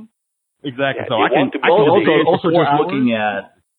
I think looking at calories is a big mistake too, right? So you're saying, okay, I'm not going to eat more than 2,500 calories, so it doesn't matter where those calories come from. Where in reality, if 3,000 calories of really healthy food is going to do a lot more for your hormonal profile than 2,000 calories of unhealthy food, even though one's a calorie deficit. Boy for if it fits your macros. I mean, I was that guy, and I felt like crap. I really felt like crap, and I was. On some days, I would retain 10 pounds of water. Other days, I would look great, but I would never know when that would happen. And I've been on both sides of the fence, and I know for a fact that there's a huge difference. In my opinion, the three most important things that a diet must do. First, it must make you sensitive to insulin. Second, it must reduce inflammation. Third, it must put the body in an alkaline state. These are the three most important things for a diet. Now, it doesn't matter what you do to get there. Some people will need to eat a certain way. Other people will have to eat another way. But if you can accomplish these three things, you will be healthy and you will get maximum optimal body composition changes. But when you think about it, making your body grow is a lot like trying to make some crops grow. You can have the best grains, you can have the best weather, you can have the best fertilizer. If the soil is rotten, nothing will grow. It's the same thing with the body. You can have the best supplements, the best training program. If the body is not healthy, then it will never grow or lose fat optimally. Yeah, I just saw that you had that's another area. Go ahead. No, I was just saying, I saw Christian post that on Twitter. I was like, yeah, man, that's spot on right. And I think I actually retweeted that too when I saw you post that. So. No, that's a really good point, because I think that's another area where people get seduced and distracted is over supplementation. And I'm a big fan of supplementation, but you have to remember what a supplement means. It's a supplement to doing everything else right. So optimal training. I mean, supplements are not going to make up for poor training, poor quality of sleep, and certainly not poor nutrition. So it's kind of like you do everything else right. And on top of that, I look at supplements even further down the category. So I may have optimal nutrition, optimal sleep, optimal training, and then optimal restoration. I get a massage once a week. I get chiropractic adjustments regularly. I do a lot for restoration. Yeah. And then the next tier. When you look at the old Soviet athletes, they actually were periodizing the restoration methods. They were not just periodization the training. They also periodize the restoration methods, because just like with training, the body can get used to certain restoration methods. So if you use always the same thing at the same frequency, eventually it doesn't have a positive impact, or not the same positive impact on the body. Right. I see. Is there any restoration protocol that you utilize, something that is part of your routine?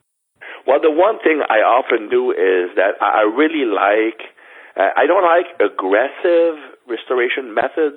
And I used to take lots like a cryosana, something like that. I used to do that, but I find that to be a bit aggressive. Now I keep that for periods where I have a very high level of stress. The best example is if I'm doing a photo shoot in 6 to 8 weeks, my diet is a lot more severe, I'm training a lot more, I need all the help I can get, then I will use those advanced methods. But in the normal situation, the method I like the most, I have a hot tub in my backyard. I like to just soak for 40 minutes in there. I mean, it's not excessive, it just increases blood flow. So it relaxes the muscle. I like Epsom salt bath to help decrease inflammation, relax the muscles. So these to me are non-aggressive restoration methods. These can be done on a weekly basis, and it's sometimes part of my daily routine, like the hot tub, for example. It helps me relax. And another one that is really, we're talking about seductive training methods or diet. The one I'm going to talk about is really not seductive. But to me, the best restoration methods is walking my dogs. That doesn't sound like much, but just walking in itself, to me, it gives me time to think, and it really helps me recover. I think that is something that people don't take the time to take walks. Slow walks. Just take time to reflect, almost meditate while moving. I think that is probably better than just static meditation. To me, it just puts everything in place. It re-energizes me. And it really helps with my capacity to recover. Increases the blood flow, but not at a level of activity that increases cortisol level. Remember, if you don't have to mobilize glycogen, then you will probably not increase cortisol output. So just walking will not interfere with your capacity to train. Actually, it will improve it. So these are... You're not going to overtrain. No. Yeah, you're not going to overtrain walking. I do 5-mile walks every day with my dogs. So I'm totally with you. In fact, I like to do it sometimes late at night for the reasons you just mentioned. It's meditation. You get all your thoughts out. So you sleep a lot better. Nobody's around stopping you and trying to talk to you while you're doing it. That's why I like doing it late at night. No one's trying to talk. No one's trying to talk to me anyway. I'm a mean looking dude. And I just I'm the same. I'm not mean looking. I just look antisocial. Yeah. There you go. There it is, right there. No, that's I like what you said also, in that you're not trying to make it a workout. You say this is time. No, you're not trying to walk as fast as possible. You don't have a heart rate variability monitor on. You're just getting out there and right. And let's use Fitbit and that's the article you mentioned earlier about the 10 coaches. I mentioned the biggest problem, the biggest trends that were problematic in our industry, and Scott Abel gave a very good one. People try to quantify everything. Right. I've never held a training journal in my life. Never held a nutrition journal in my life. I think that, to me, that's like if you had training with a journal and timing my rest periods and calculating the tonnage I'm doing, it's like I'm training at a dentist. It puts everything in a box. Right. It becomes artificial. I think that one of the biggest gifts you can give to somebody is show them how to interpret what the body is feeling during a session. Because once you understand that, you will be your own best coach, and you will never make mistakes that will put you in trouble again. I think that's a good point, though, especially the last one. You have to get to the point where you are your own best coach, and constantly relying on experts to give you advice. Like, I've known people who've worked out for 10 years, and they just keep jumping from one expert to the next. And it's like, look, don't you know how to train yourself by now after 10 years? Right. I mean, you should.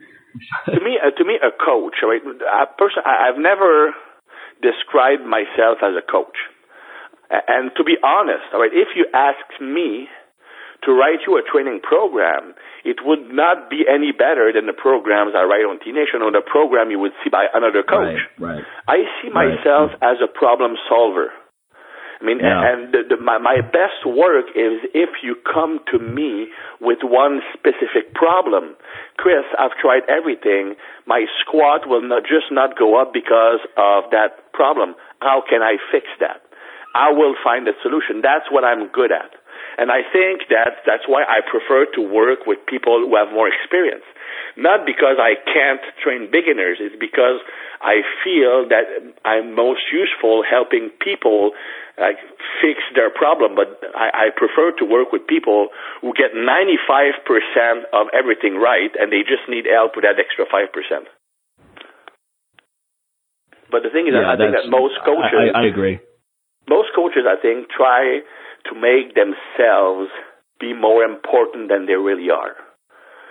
Well, that goes back to the Instagram coach example that you brought up in that article. It's perfect for that, where you have this huge Instagram following, and then all of a sudden you realize, oh, I bet I could start charging these people for stuff. And then it falls into, even though you're not remotely qualified to do it, but somehow you feel that you are because of all the attention and likes that you're getting. Oh, how do you work out, man? Exactly. Well, basically, you can pay to share your experience. Basically, he's like, okay, this is what worked for me, and I know this. You can pay me to make it work for you, but I'm like, he doesn't even know your problems. No, exactly. And even if he knew it, he probably doesn't know how to fix it. You know how to fix the problems he had personally. But that's why online coaching can only work if the coach has worked with hundreds of people already, and I've seen it all. But how many online coaches? Yeah, that's right. The thing is, the way social media work, and you probably know that better than I do, is that 1% to 5% of the people that follow you will buy something from you. So, of course, if you have 1 million followers on Instagram and you start to market yourself, you will get some sales. And people might only buy one program because they realize it's crap, but you still have 10,000 people buying something from you. Exactly. That's right. More enough to make a good living, because anyway, in 2 months, in 3 months, you'll have some brand new followers that will buy something. Exactly. Well, you know it's a bad sign when someone has a new ebook every 3 months. And I wrote 3 books, but the last one was written in 5 or more than that, almost 10 years ago. And I've been trying to write another book for the past 5 or 6 years. I've started maybe 10 of them, but I have not completed a single project. I have one coming up with Paul Carter, but that's like the one book in 10 years. So I can't understand how somebody can there's only so much. There's only so much you can say. Well, there's only so much you can say without just being repetitive and redundant. Exactly. Most of the time, people are repetitive. They come out with one training video, right? The video is a huge success, and so now there's pressure to come out with more. But they don't really have anything else to say. So if they're honest, they're going to say, you know what? I put everything I have into that last video, and until I learn some new stuff, I don't really have anything to say. Maybe 5, 6 years from now, or never. And but they want to make money. They realize, okay, I can make this much money if I just throw something else out. So they come out with a sequel, which is essentially just a repackaged version of the first video. Right. You know, when I did my last kettlebell video, in terms of a series, it was like a fat loss solution, the kettlebell solution for fat loss, mental toughness. You know, after I did that video, I was like, I don't have anything else to say other than I want to put out a beginner video just to cover that category and so forth. But that was a big hit. So there certainly was pressure to monetize that by going forward with something else. But in my head, I was like, I don't have anything else to say. Certainly not for another video. And then I just moved on from that. So, I mean, there's sometimes when you come out with your first, whatever it is, your first book, your first video, you give it everything you have. Actually, it's everything that you've learned up to that point, which could be tremendous. You could have been researching for 10, 15 years, and then all of that is going into that first project. But for the second project, we're talking maybe nothing. Everything you had is in that first project, and now there's only a couple of months going into the second project, if even that.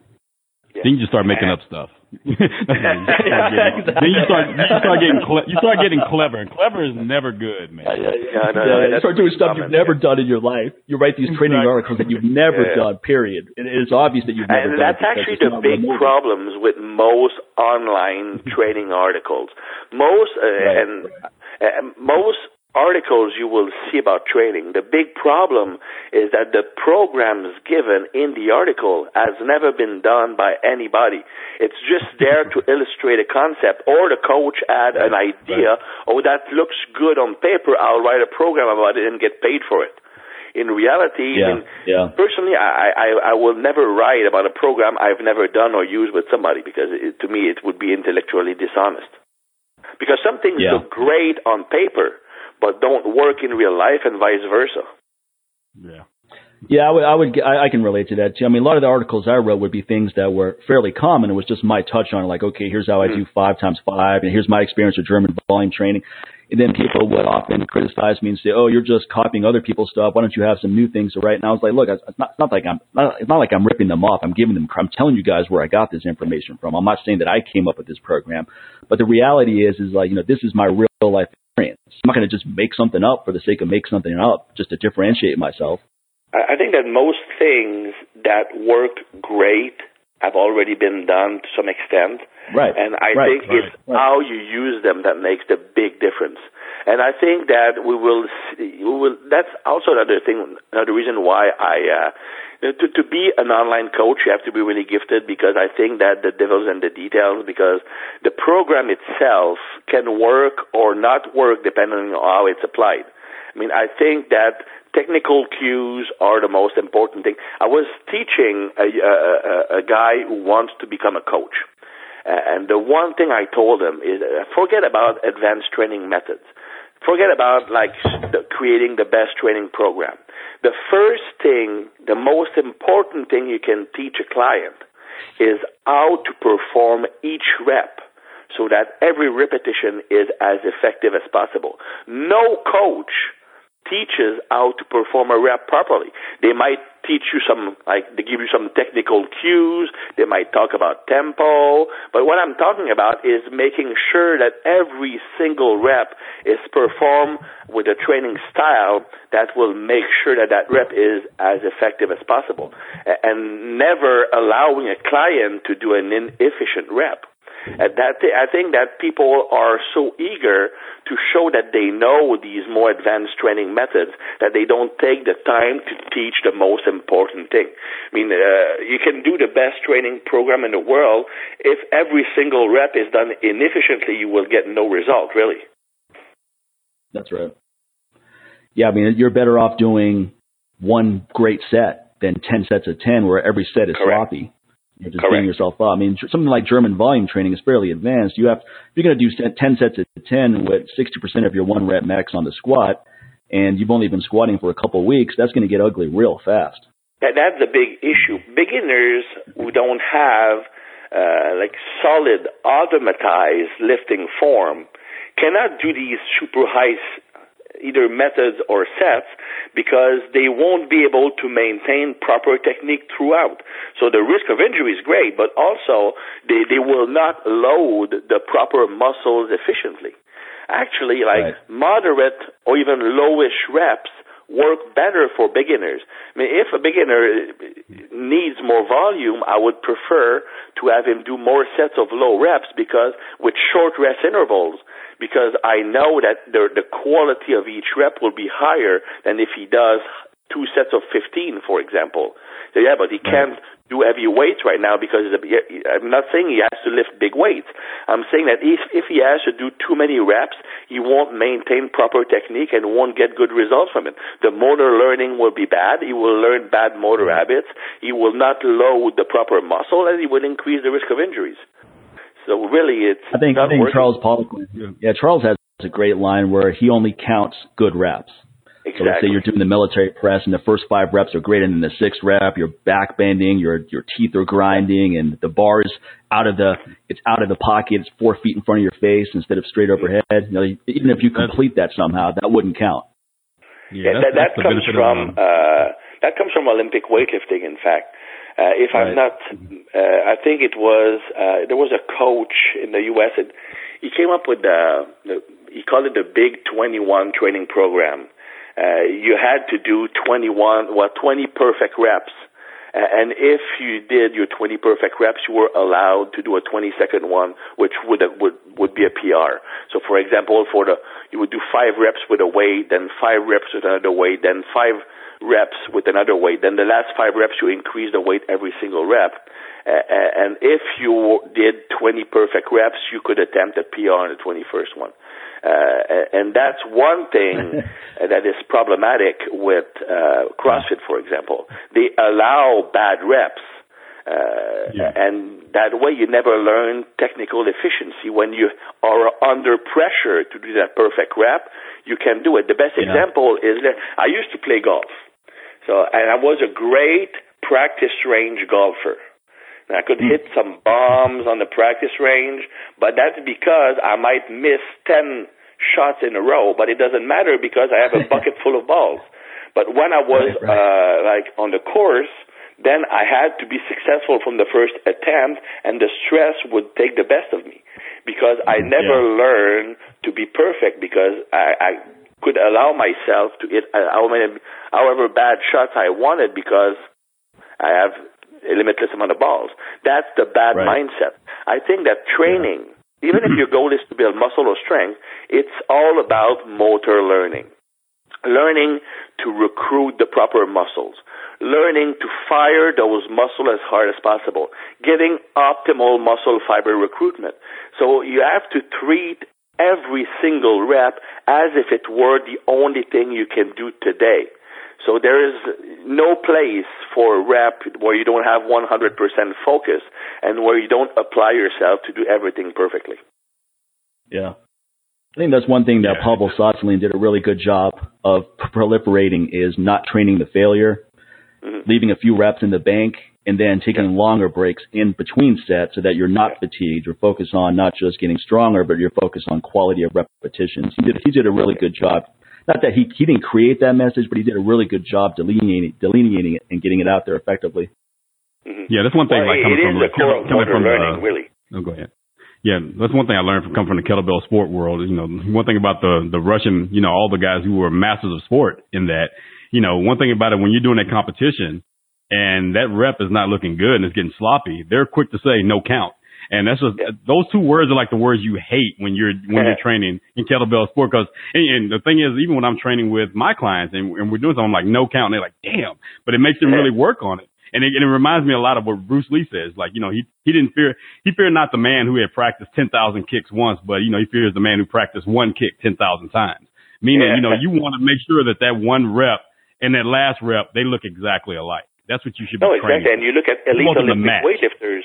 You look at elite Olympic weightlifters, they can have 60 kilos on a barbell or 180 and it looks exactly the same.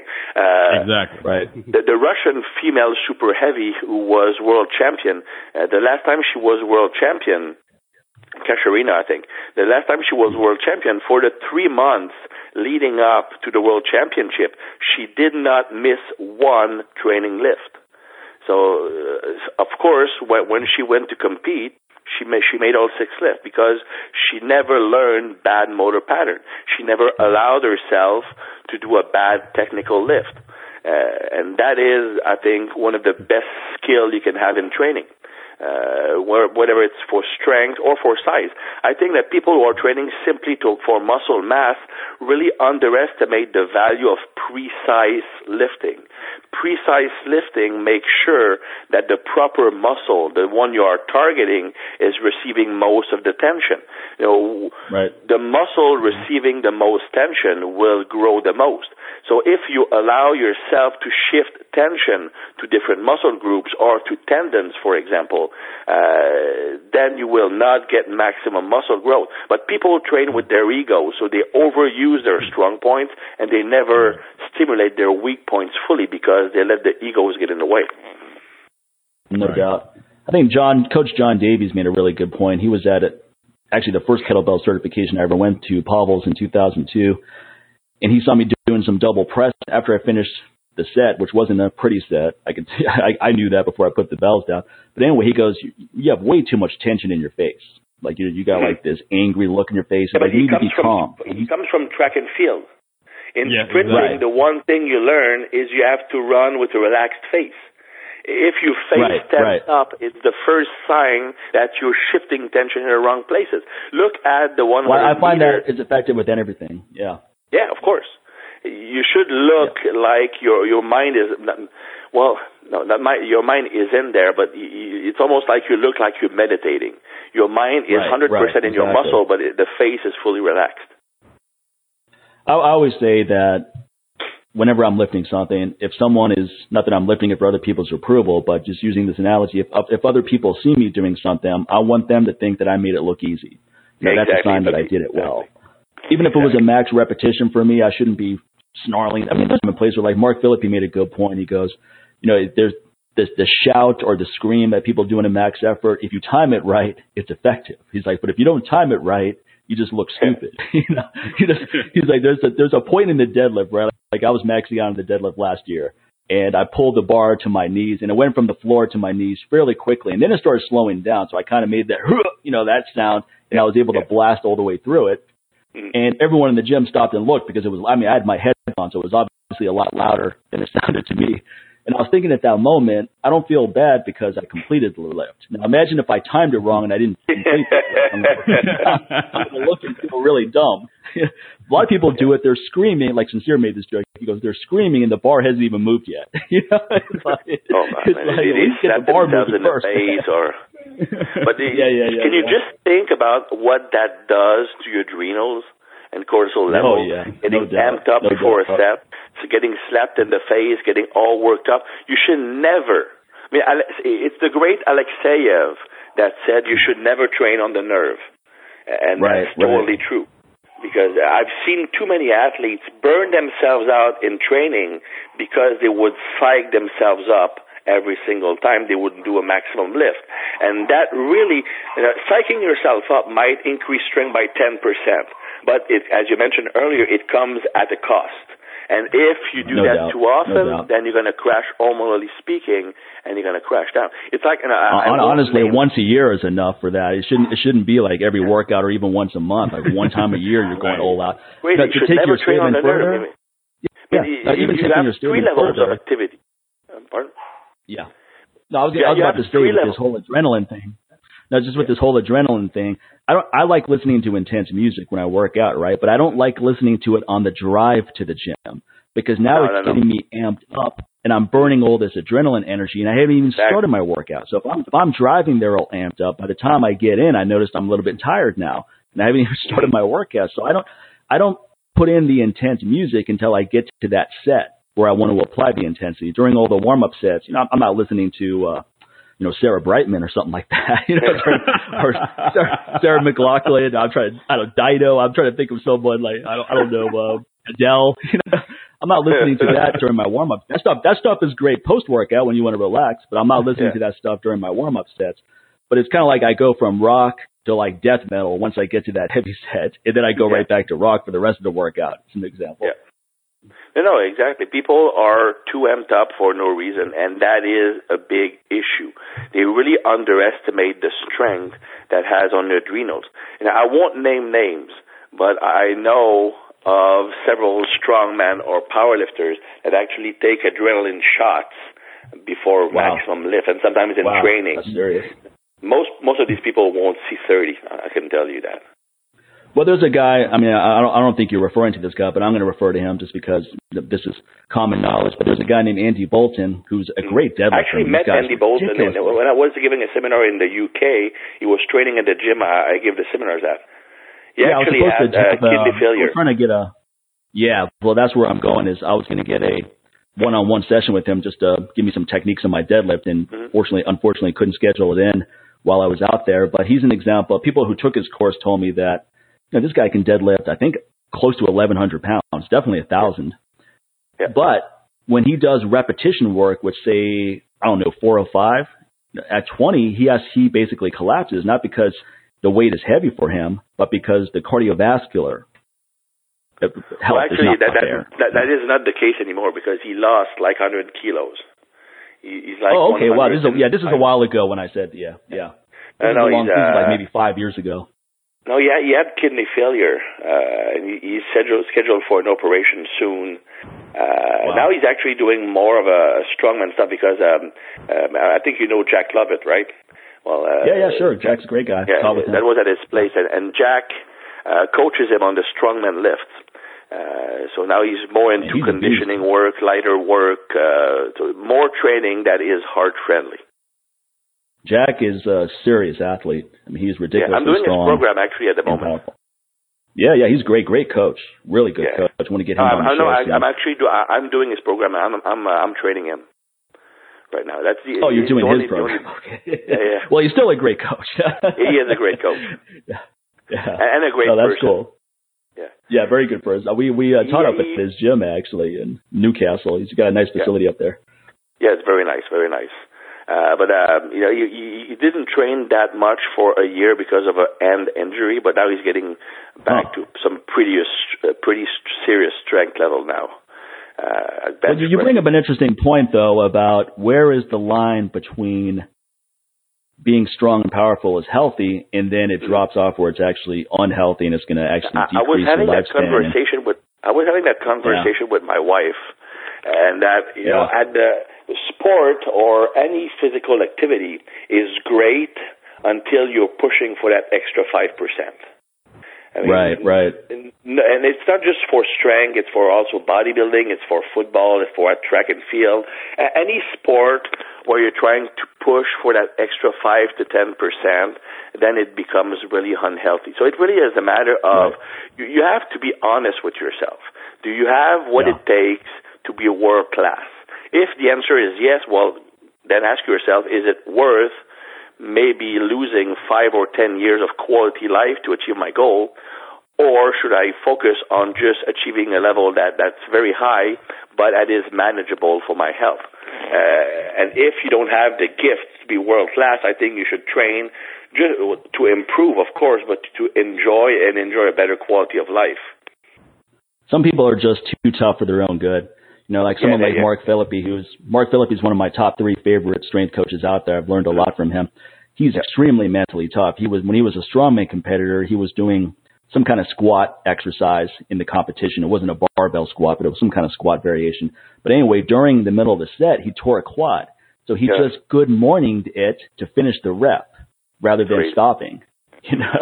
But there's a price you pay for that. Like right now, he needs both knees replaced. He needs shoulder surgeries. And he's probably going to need a hip replaced. There's a price you pay with competing at that level. There's no old strongman, right? Or very few. That's right. Yeah. You wonder about powerlifters though, like someone like Louis Simmons is 68. He can't compete now because he's had so many injuries. And in this recent interview with Joe Rogan, he talked about how he's perpetually in pain and stuff like that. Yeah. And he said that his blood work is healthy. I haven't seen it, so I've never talked to him about it, so I can't confirm or deny any of that stuff. But you wonder what the longevity of someone like him would be, who actually does apply things a lot smarter. The West Side Protocol is very well laid out. It's a very effective protocol. But then you have to ask yourself,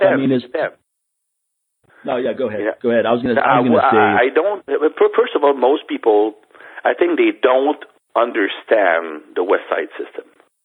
That's right. No doubt about it. When they think about the West Side system, the first thing that comes up to their mind is maximum effort, right? And sometimes it's dynamic effort or it's bands or stuff like that. Band works, yeah, exactly. Yeah, to me that's not West Side. Yeah. West Side is 80% of their training volume is on assistance work. Really, the amount of maximum effort work they do is minimal. the number of maximum lift they have in a week is 4 to 8. That's less than 1% of their weekly volume. Even their dynamic effort method, it's only about 5 to 10% of their weekly volume. So really the main thing of Westside is the assistance work. To me, what defines Westside is the capacity to target a weak point and fix it. That's what Westside do. And that's why people who try to do Westside, they don't get the same results. I think that, I was at the Dave Tate's compound. Of course, it's not Westside, but it was a Westside-ish approach. And when I was there, I bench press 445, and I wondered if I had to go bench with the girls. Because bench press 600, 700, 800, 3 people squatting over 1,000 pounds in the same workout, a crazy weight. But more importantly, you had maybe 20 lifters there, and these 20 lifters were all world class, world elite. So basically, you had 20 coaches. So they would, every single set you would do, you would have like 7 guys who were training on the same squat rack as you, analyzing your technique and all that stuff. And once the main lift was done, they would say, well, you should be doing that assistance exercise and that one. So if you don't have yourself a great knowledge of what you need to solve a weakness, or you don't have a coach that tells you which exercise you should be doing, then Westside might not work for you, because it will only work if you make the good choices for assistance exercises. If you make the bad choices, and oftentimes people do make the wrong choices, because they will pick exercises they're good at, which is the worst possible choice you can make. Pick the exercises you're the worst at because it's fixing your problem. Now, if people make the wrong choices of exercise, all they're doing is garbage volume, because the volume they're doing will only increase cortisol level, but they don't get the strengthening effect of their weak points. And the Westside, people have to understand, it's all about finding, diagnosing, and solving your weak points. The max effort is important, but the max effort is really only there to teach you to use your muscles together in one main lift at a max effort. But the strength is built by fixing the weak links. And if you don't have the capacity to make the right decision when it comes to fixing weak links, the system will not work for you. It's not the max effort. It's not the dynamic effort that is a true solution. In fact, you could train without the dynamic effort, or even without the max effort method, and you could still get super strong. But if you don't fix your weaknesses, then you won't be able to get as strong as you could. So that is the true secret of the Westside system. And it's the brain of Louis Simmons and his guys who are masters at evaluating what is your weakness that makes the system work. Yeah, that's a really good point. I mean, it's so important to have advice in general from qualified people. So even if you work at a gym where it's not as elite as Westside, if there's people there who are watching you squat, you can't see yourself while you're doing something. So in your mind, you might be thinking, oh, this feels great. I'm doing this perfectly. And then someone videotapes it and shows it to you right afterwards. You're like, oh, man, that looks like shit. That's happened to me a couple of times. I filmed these. Right. I filmed these clips for YouTube, right? And the ones that make it on are the ones that I thought looked pretty good. But every once in a while, I filmed one, and then I would go back and look at it. I'm like, oh, man, that looks terrible. That's definitely not going up, you know. When I was competing in Olympic weightlifting, my snatch was stuck at 125 kilos for about 2 years. And at one point, I decided to film myself. It was old VHS tape and all that stuff. And I noticed that I was really not extending completely my back when I was pulling. I was really cutting my pull short. So in one session, I went from 125 to 140 just by changing my technique. But if I had not filmed myself, I would not have known that I was making that mistake. So I think that I filmed myself one time. Yeah, I filmed myself one time doing deadlifts, and I took it over to Mark Philippi for him to take a look at. Like within 1 second of looking at it, he goes, you're pulling way too slow off the ground. You need the dip and drive, and you need to be faster. So you're just pulling with your back right now. So this is like a back lift. There's no leg drive at all. So I went back to much lighter weights, and within a few weeks, it was a new PR, and it was much easier. It was like 20, 30 pounds more, but way easier than what I showed him that time.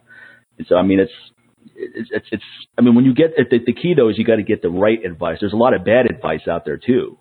That's the thing. If you go to one of these Instagram experts that you're talking to, you're going to get bad advice. It's not going to improve anything. And the thing is that body types changes what is good advice for you. I mean, absolutely. You are more posterior chain dominant than me. I'm more quad dominant. So what works for me will not work for you. But if I coach you as if you were me, I will give you the wrong solutions. So that's what I'm saying. What most people do side too, barbell will only work if you have the skill to pick the right exercise for one person. Well, that's a problematic mindset in pretty much every context you can think of, right? Like a lot of people will go, I don't know why these overweight people eat all the time. I don't think about food all the time. It's like, yeah, well, that's you, dipshit. That's not them. Not everyone is you. Exactly. It's like, why are these people depressed? I never get depressed. It's like, yeah, they're not you. All right. There may be a lot of reasons in their life that are more complex. What do you know about them? You may not eat that much because you grew up poor and you didn't have that many meals. You didn't have the privilege of having 5 or 6 meals a day. You actually had 1 meal a day, and that was when you went to school and you had lunch.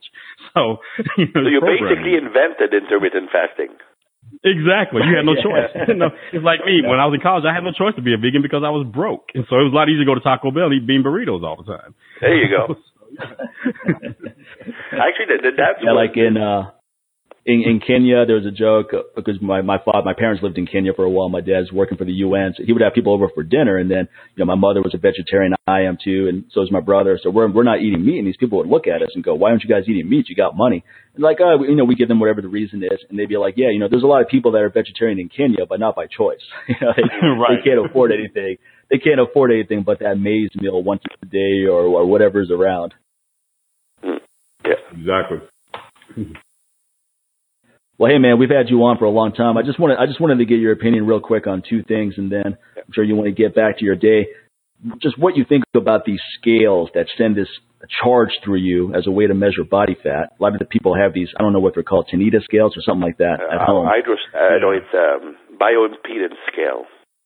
Yeah, right. It's Tanita, but it's bioimpedance. To be honest, especially for people who are in shape, it's about as precise as putting on a blindfold and shooting darts at numbers on the wall to establish what is your body fat percentage. That's pretty precise. Yeah. It's pretty precise if you have all the right Very numbers accurate. on the wall. But, I remember one day, the gym I used to work at, they bought like the most expensive high-end bioimpedance scale you could find. It was like $1,000, crazy stuff. I gave you a great printout, like telling you where you're storing your fat and all that stuff. Now, I used it myself in the morning, and then I tried it in the evening. And in the morning, I was like 14% body fat, and the evening I was 9% body fat. So I said, well, that was a pretty effective day. I did a great job, right? The thing is that depending on, yes, supposedly there are some that are adapted for the more athletic body. I just don't buy it. Depending on the amount of muscle mass you have, depending on your mineral balance, depending on your water level, if you're dehydrated, if you are properly hydrated, value will change. And if you're deficient in magnesium and you are dehydrated, then you will test a lot higher than you really are. If I'm well hydrated and I'm plenty of magnesium and zinc, I will test lower because I'm more conductive. I have better conduction. That was my experience too. You have a couple waters after the first test, it drops down several points just on that. No, exactly. I had a football player I was coaching. The guy was like super lean, like vein on his abs and all that stuff, so pretty lean at under 10%. They tested the whole team after a practice. He called me almost crying, saying it was 22% body fat, and that's a guy who had vein on his abs. So, and you really believe that you are 22% body fat? Well, the scale said so. Fuck the scale. You have veins on your hands. Well, sometimes even if that were an accurate measurement, who cares if you look good and you like the way you look, right? I get that with hormone testing, where people will send me over their hormone tests, and they'll be really disappointed, like, oh, my testosterone's only 550. I thought it was going to be 890, given how great I feel. I was like, if you feel great, then who cares what the number is? Yeah. Everyone's number is going to be different. Vince Gironda said, if you don't like the way you look, what does it matter what the scale says? Yeah, right. It's the same thing. And also, at least, if the measure was repetitive. For example, even if the scale was off by 5%, if it was always off by the same 5%, it would still work. But the fact of the matter is, it will fluctuate depending on how much water you had, mineral balance, if the muscles are fully loaded with glycogen, if they are depleted. There are so many variables coming into play. It's really basically, it's even more worthless than just guessing. Yeah, right. It's going to confuse you, if anything else. It can be. Yeah. It's just not giving, like you said. It's not. If it were off the same exact 5% every single time, that's fine. You take that into the factor, and then you can it's still effective marker to utilize progress or to determine progress. But because it's fluctuating so much, it's basically worthless. It's kind of like it's kind of like getting on the scale throughout the day. Rather, you get on the scale in the morning, then you get on before you go to sleep. You get on in the afternoon. It's fluctuating all the time. Yeah, exactly. And the thing is that, if you measure yourself, let's say every Monday, and if the scale is not reliable, then it can induce you into believing that what you did the preceding week was good, and you might have actually gained 2 pounds of fat, but you don't know it. So you think, I gained 2 pounds of muscle, I must be doing something right, and you just keep on doing it. On the other hand, sometimes, for example, let's say you're a bodybuilder preparing for a contest, and you step on a scale, the scale says that you are 6%. Oh, I'm contest shape. So subconsciously, you might actually ease up on your diet. When you have some cravings, you might be a little less disciplined because, I'm 6%, I'm fine. In reality, it might be 10%. Right. Or on the other hand, it could give you a measure that's super high. Let's say that you are really 9%, and it gives you a measure of 18. It can just kill your motivation completely. Right. Yeah. Even if in real life it doesn't matter, because if you like what you see, it's still the same body, but it still plays trick with your mind. Yeah, the mirror test can be deceptive too, because that's all on the eyes of the beholder, right? You may look in the mirror and think you look terrible, and everyone else sees a really lean, ripped person. And it can even be just the lighting. For example, if you look at yourself, and I know because I travel a lot, and no two hotel rooms have exactly the same lighting. So I might look great on one hotel and look bad in one other. That's why I see all these people posting pictures on Instagram. I still train some figure competitors, and sometimes they freak out. I see that girl; she's competing against me, and she looks amazing. Well, wait. That's because she's thinking at the W. That's why. They got better mirrors. Yeah, exactly. It's basically just better lighting. They maybe use some filter. They might take 10,000 pictures, and they take the one that comes out great. So it doesn't tell anything. So that lighting is amazing, man. I've been in hotels where it's so bright you don't look like you've ever worked out, and then I've been in other hotels where it's perfect. It's the perfect blend of light and darkness where everything is popping. I was like, man, this mirror is great. I'm going to get this at home. It's often in London because for some reason lighting in London hotels is very damp. It's very dark. Yes. So you have all these shadows. Right. Asia is also pretty good. Yeah. And some of the gyms out there are like that too. You walk into the gym, you're like, wow, I didn't realize I looked this good. It's there's a big difference than last week at home. Some of the gyms, some of these gyms have mirrors that are slimming. You ever notice that, where you look taller? It's like some gyms, you're like, wow, my calves are big. Well, yeah, it's like there's that. never really one mirror where I look taller. I mean, it doesn't exist. But somehow I actually look taller. Exactly. But yeah, of course, I think it's just like in some gyms, like the scale. I mean, you can always know what type of gyms you are at when you look at the scale. In gyms that cater to the general population, the scale would be like 2 pounds lighter. And hardcore gyms with big bodybuilders, it will be 2 pounds higher. Like the people like to feel heavier or they like to feel lighter. so it's completely different world, and it doesn't take much to affect your perception of yourself. No, that's right. No. That's why I always tell people that training performance is a much healthier gauge of your progress, right?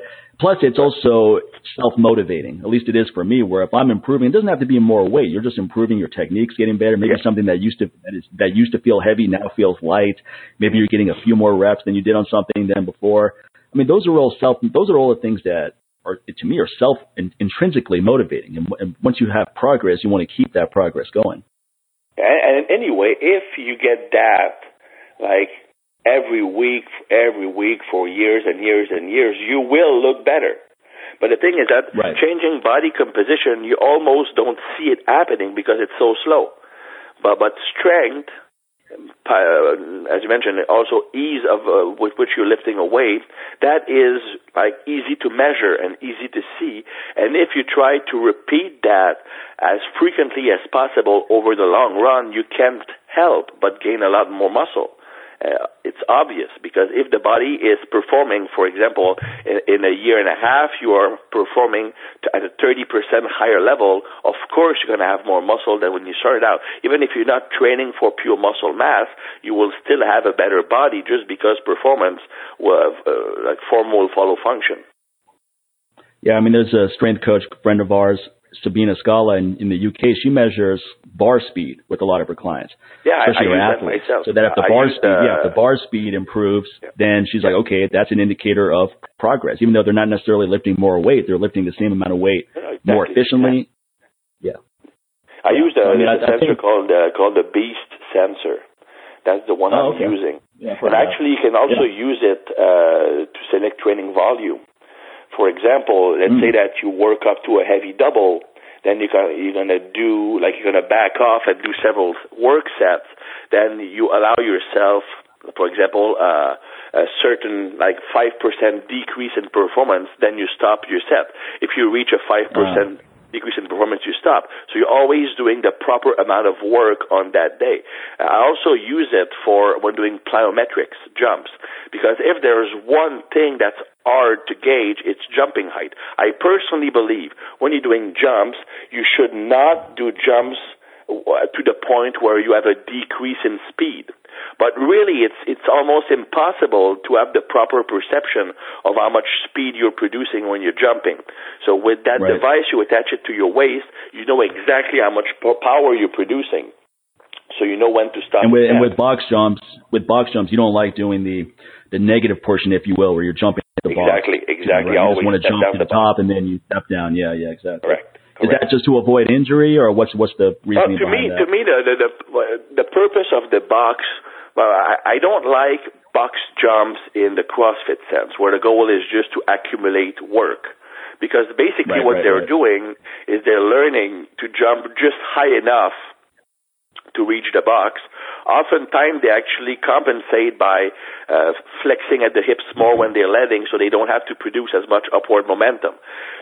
Me, when I train the jump, it's to increase power production. So I want every single jump to be a maximum effort. Now, for me, the role of the box is simply that the landing is not as stressful as if I'm doing a regular vertical jump. If I'm doing a vertical jump and I'm jumping 38 inches, then I have a 38-inch downward accumulation of kinetic energy, and that puts a lot of stress on the joints.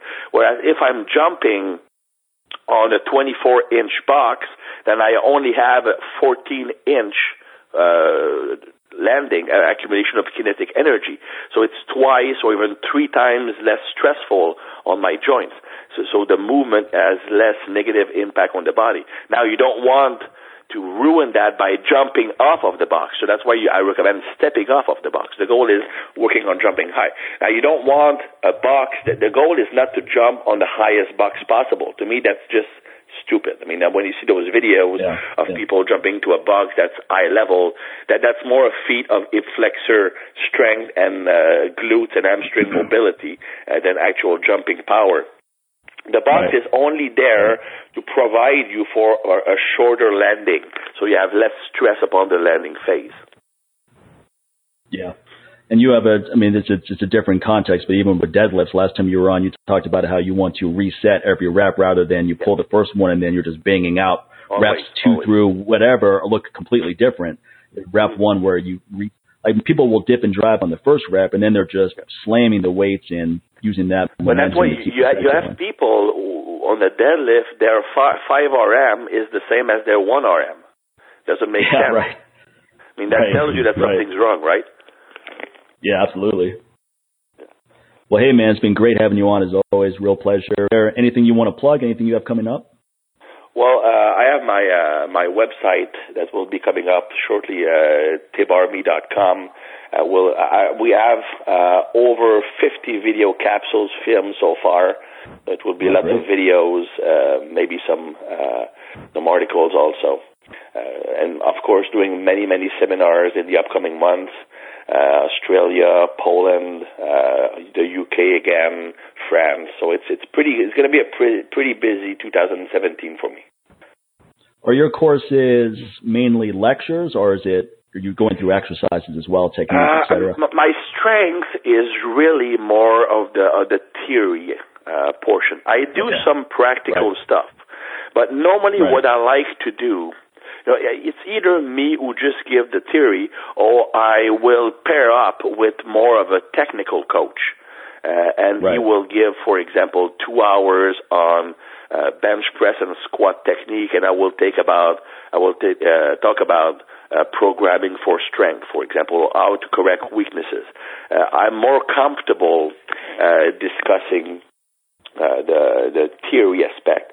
When it comes to practice, I work better one-on-one. I'm not the best at doing group coaching. That's not my strength. That's not my skill set. So when people want that, then I will pair up with experts in that area.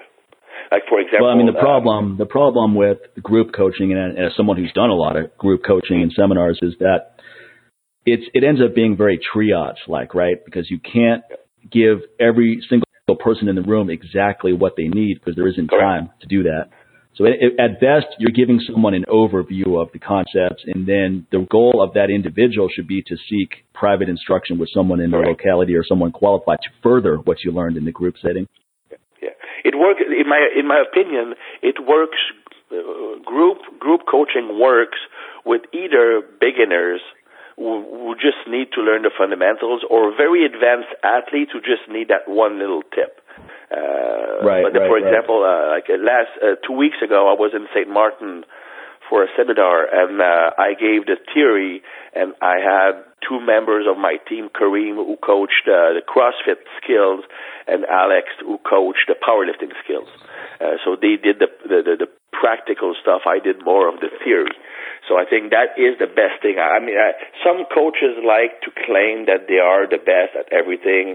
To me, you should run away from these people. I mean, stick to what you are the best at. I mean, I'm a good practical coach, but I don't feel comfortable charging huge sums of money to be a practical coach, because I think I'm the best, or one of the best, when it comes to theory and how to use the science of training. But if I stray away too much from that, then I just become just another coach. And I'd rather pair up with somebody who's an expert in that specific area to give the clients what they're looking for. So, hey, man, I see you got your website. You got some courses coming up. No books or anything like that coming out, right? I will have the book with Paul Carter. Oh, that's right, with Paul Carter. On November 15th. Oh, okay, great. And that's going to be available on your website, Amazon? It's going to be on Amazon. It's going to be, I think we're going to have its own landing page on the web. Okay, sounds good. Excellent. Well, hey, man, pleasure as always. Enjoy your trips.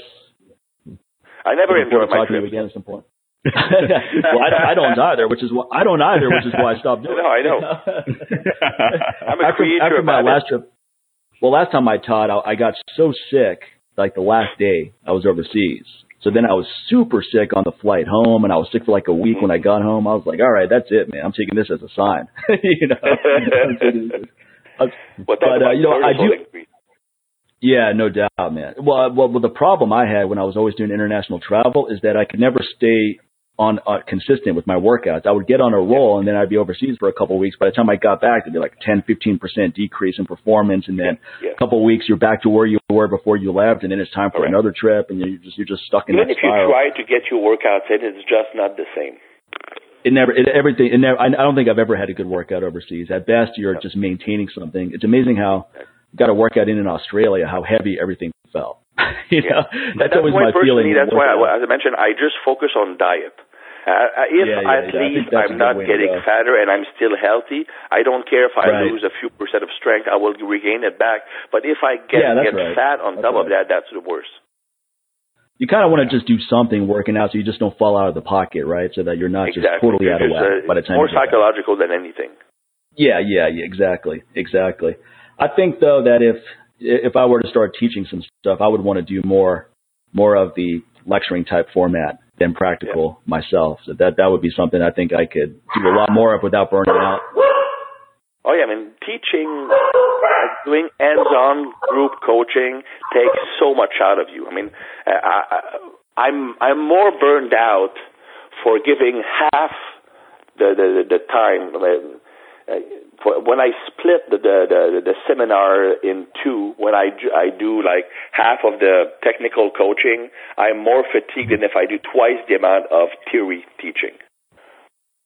Yeah, because there's so many dynamics involved with all the people there, and you're constantly just having to stay alert so much and cater to everyone's response and making sure that every person is kind of getting you. You're scanning the room and you're kind of looking at these eyes and like, okay, I'm losing that guy, and I'm because you always have one or two who just don't get it.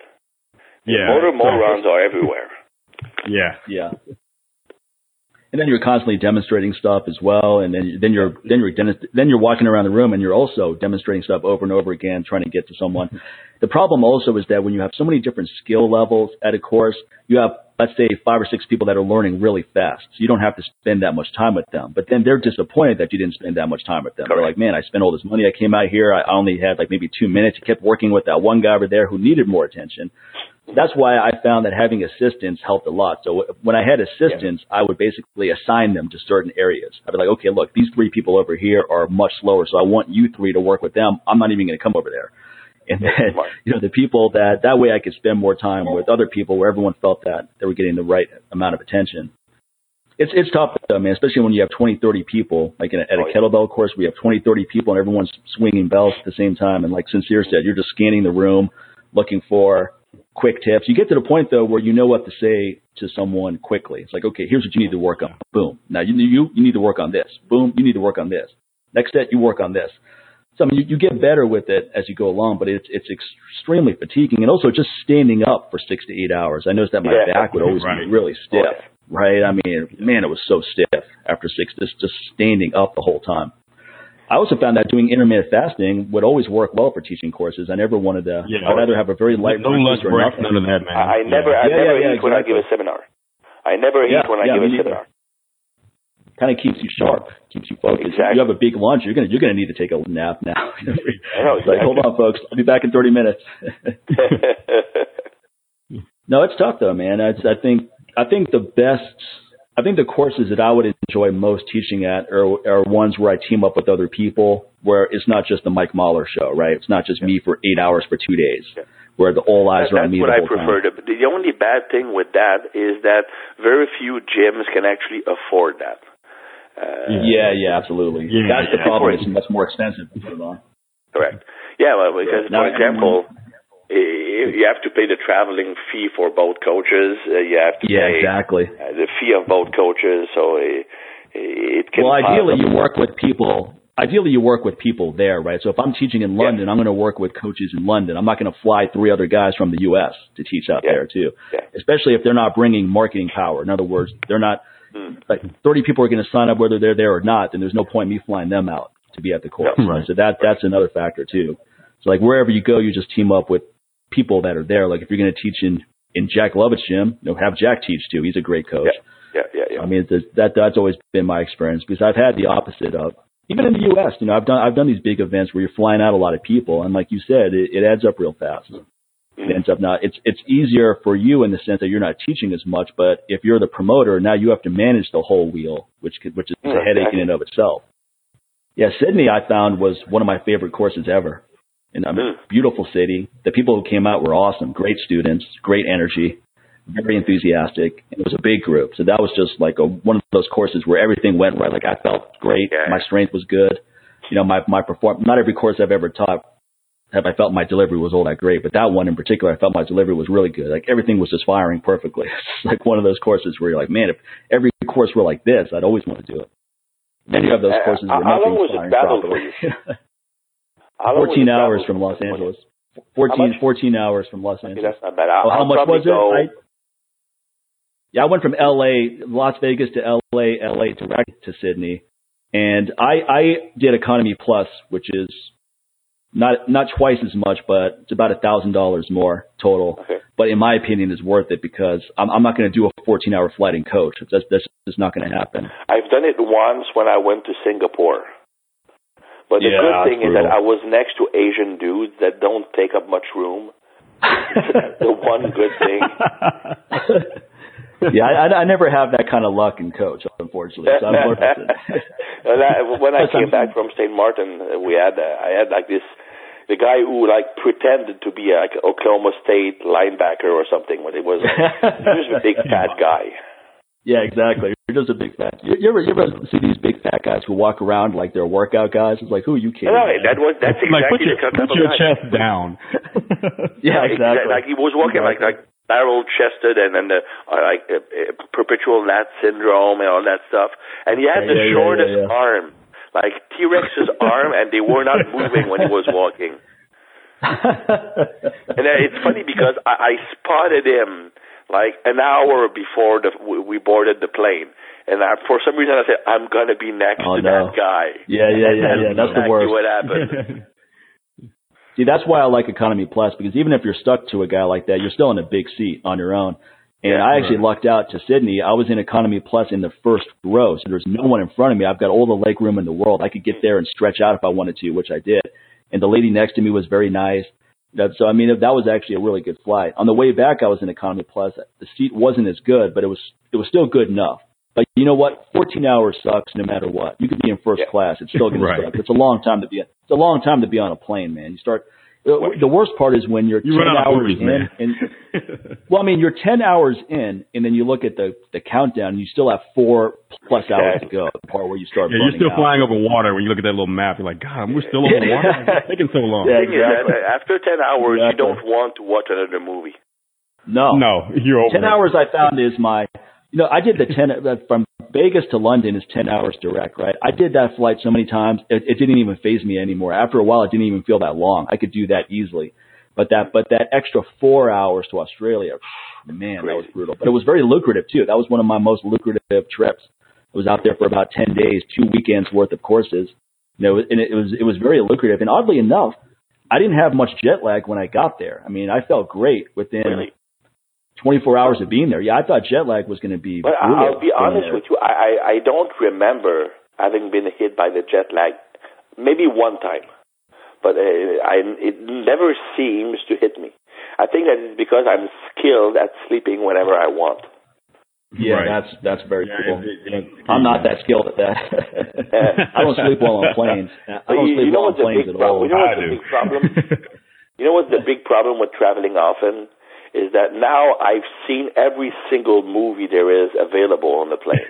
Oh, yeah. I'm watching a series of a show. Yeah. You can watch a whole series of some show you've never seen. You'll see every episode. Yeah, but they have, on the plane, they have like season 1, episode 6.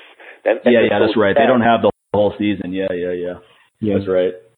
Airlines now just provide Netflix, and they'll help everybody out. So therefore, there's a lot of shows I can catch up on now.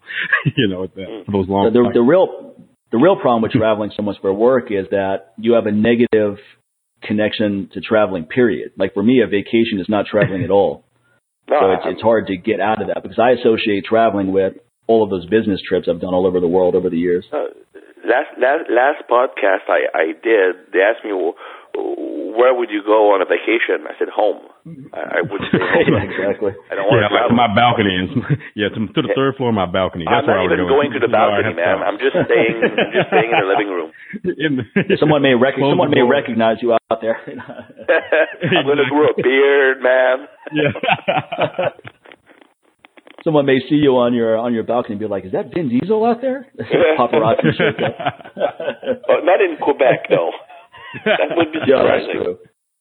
Well, although they filmed the Chronicle of Riddick in Montreal, they actually asked me to be a body double. Yeah. Really?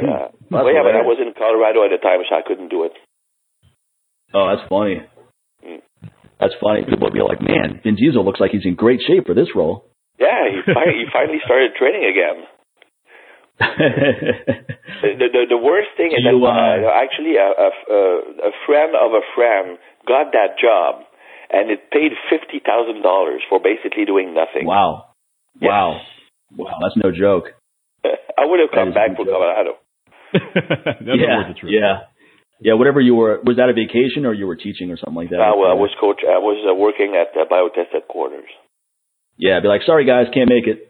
You got to match the price, man. Can you match this $50,000? Yeah, exactly. Well, cool, man. Great talking to you. Always a pleasure. So, anytime you want to do this again, I always have like 2 weeks a month where I don't do anything, so we can always get something going. Okay. Yeah. We'll make sure to stay within. We'll make sure to schedule in on times where you have ample amount of time to devote. So that sounds really good. Excellent. All right, man. You take care. You have a good one. Right, thanks for everything, guys. Take care. Thank you. Take care. Bye. That was Christian Thibaudeau. Another great episode with him. We'll definitely get him back again at some point. Always a wealth of information. So make sure to check out his website if you're going to be in any of those locations he mentioned. Get to one of his courses. And also make sure you support us. Use that coupon code LLA. Go get 10% off everything you see at MikeMahler.com. You can also get to my website via AggressiveStrength.com. But use that coupon code LLA off supplements, ebooks, books, videos, everything basically that you see over there. And how about with you, man? Yeah, same thing at NewWarriorTraining.com. Use that same coupon code, 10% off everything over there that you can purchase. And also, I know some people were asking about these other, they saw the post for the premium episodes, and they're like, hey, I'm not getting that in like iTunes or anything like that. Yep, you're not going to get it in iTunes or Stitcher because it's premium episodes. But you can be privy to those episodes by heading over to patreon.com/LLA podcast. Become a monthly supporter of the show, starting at $5, $10, $15, $20. And we even got people that are giving us $25 a month because they really enjoy the content that we're putting out, especially in those premium episodes. So head over to patreon.com/LLA podcast, become a monthly supporter of the show, and you will also have access to those premium episodes. There are at least 2 a month.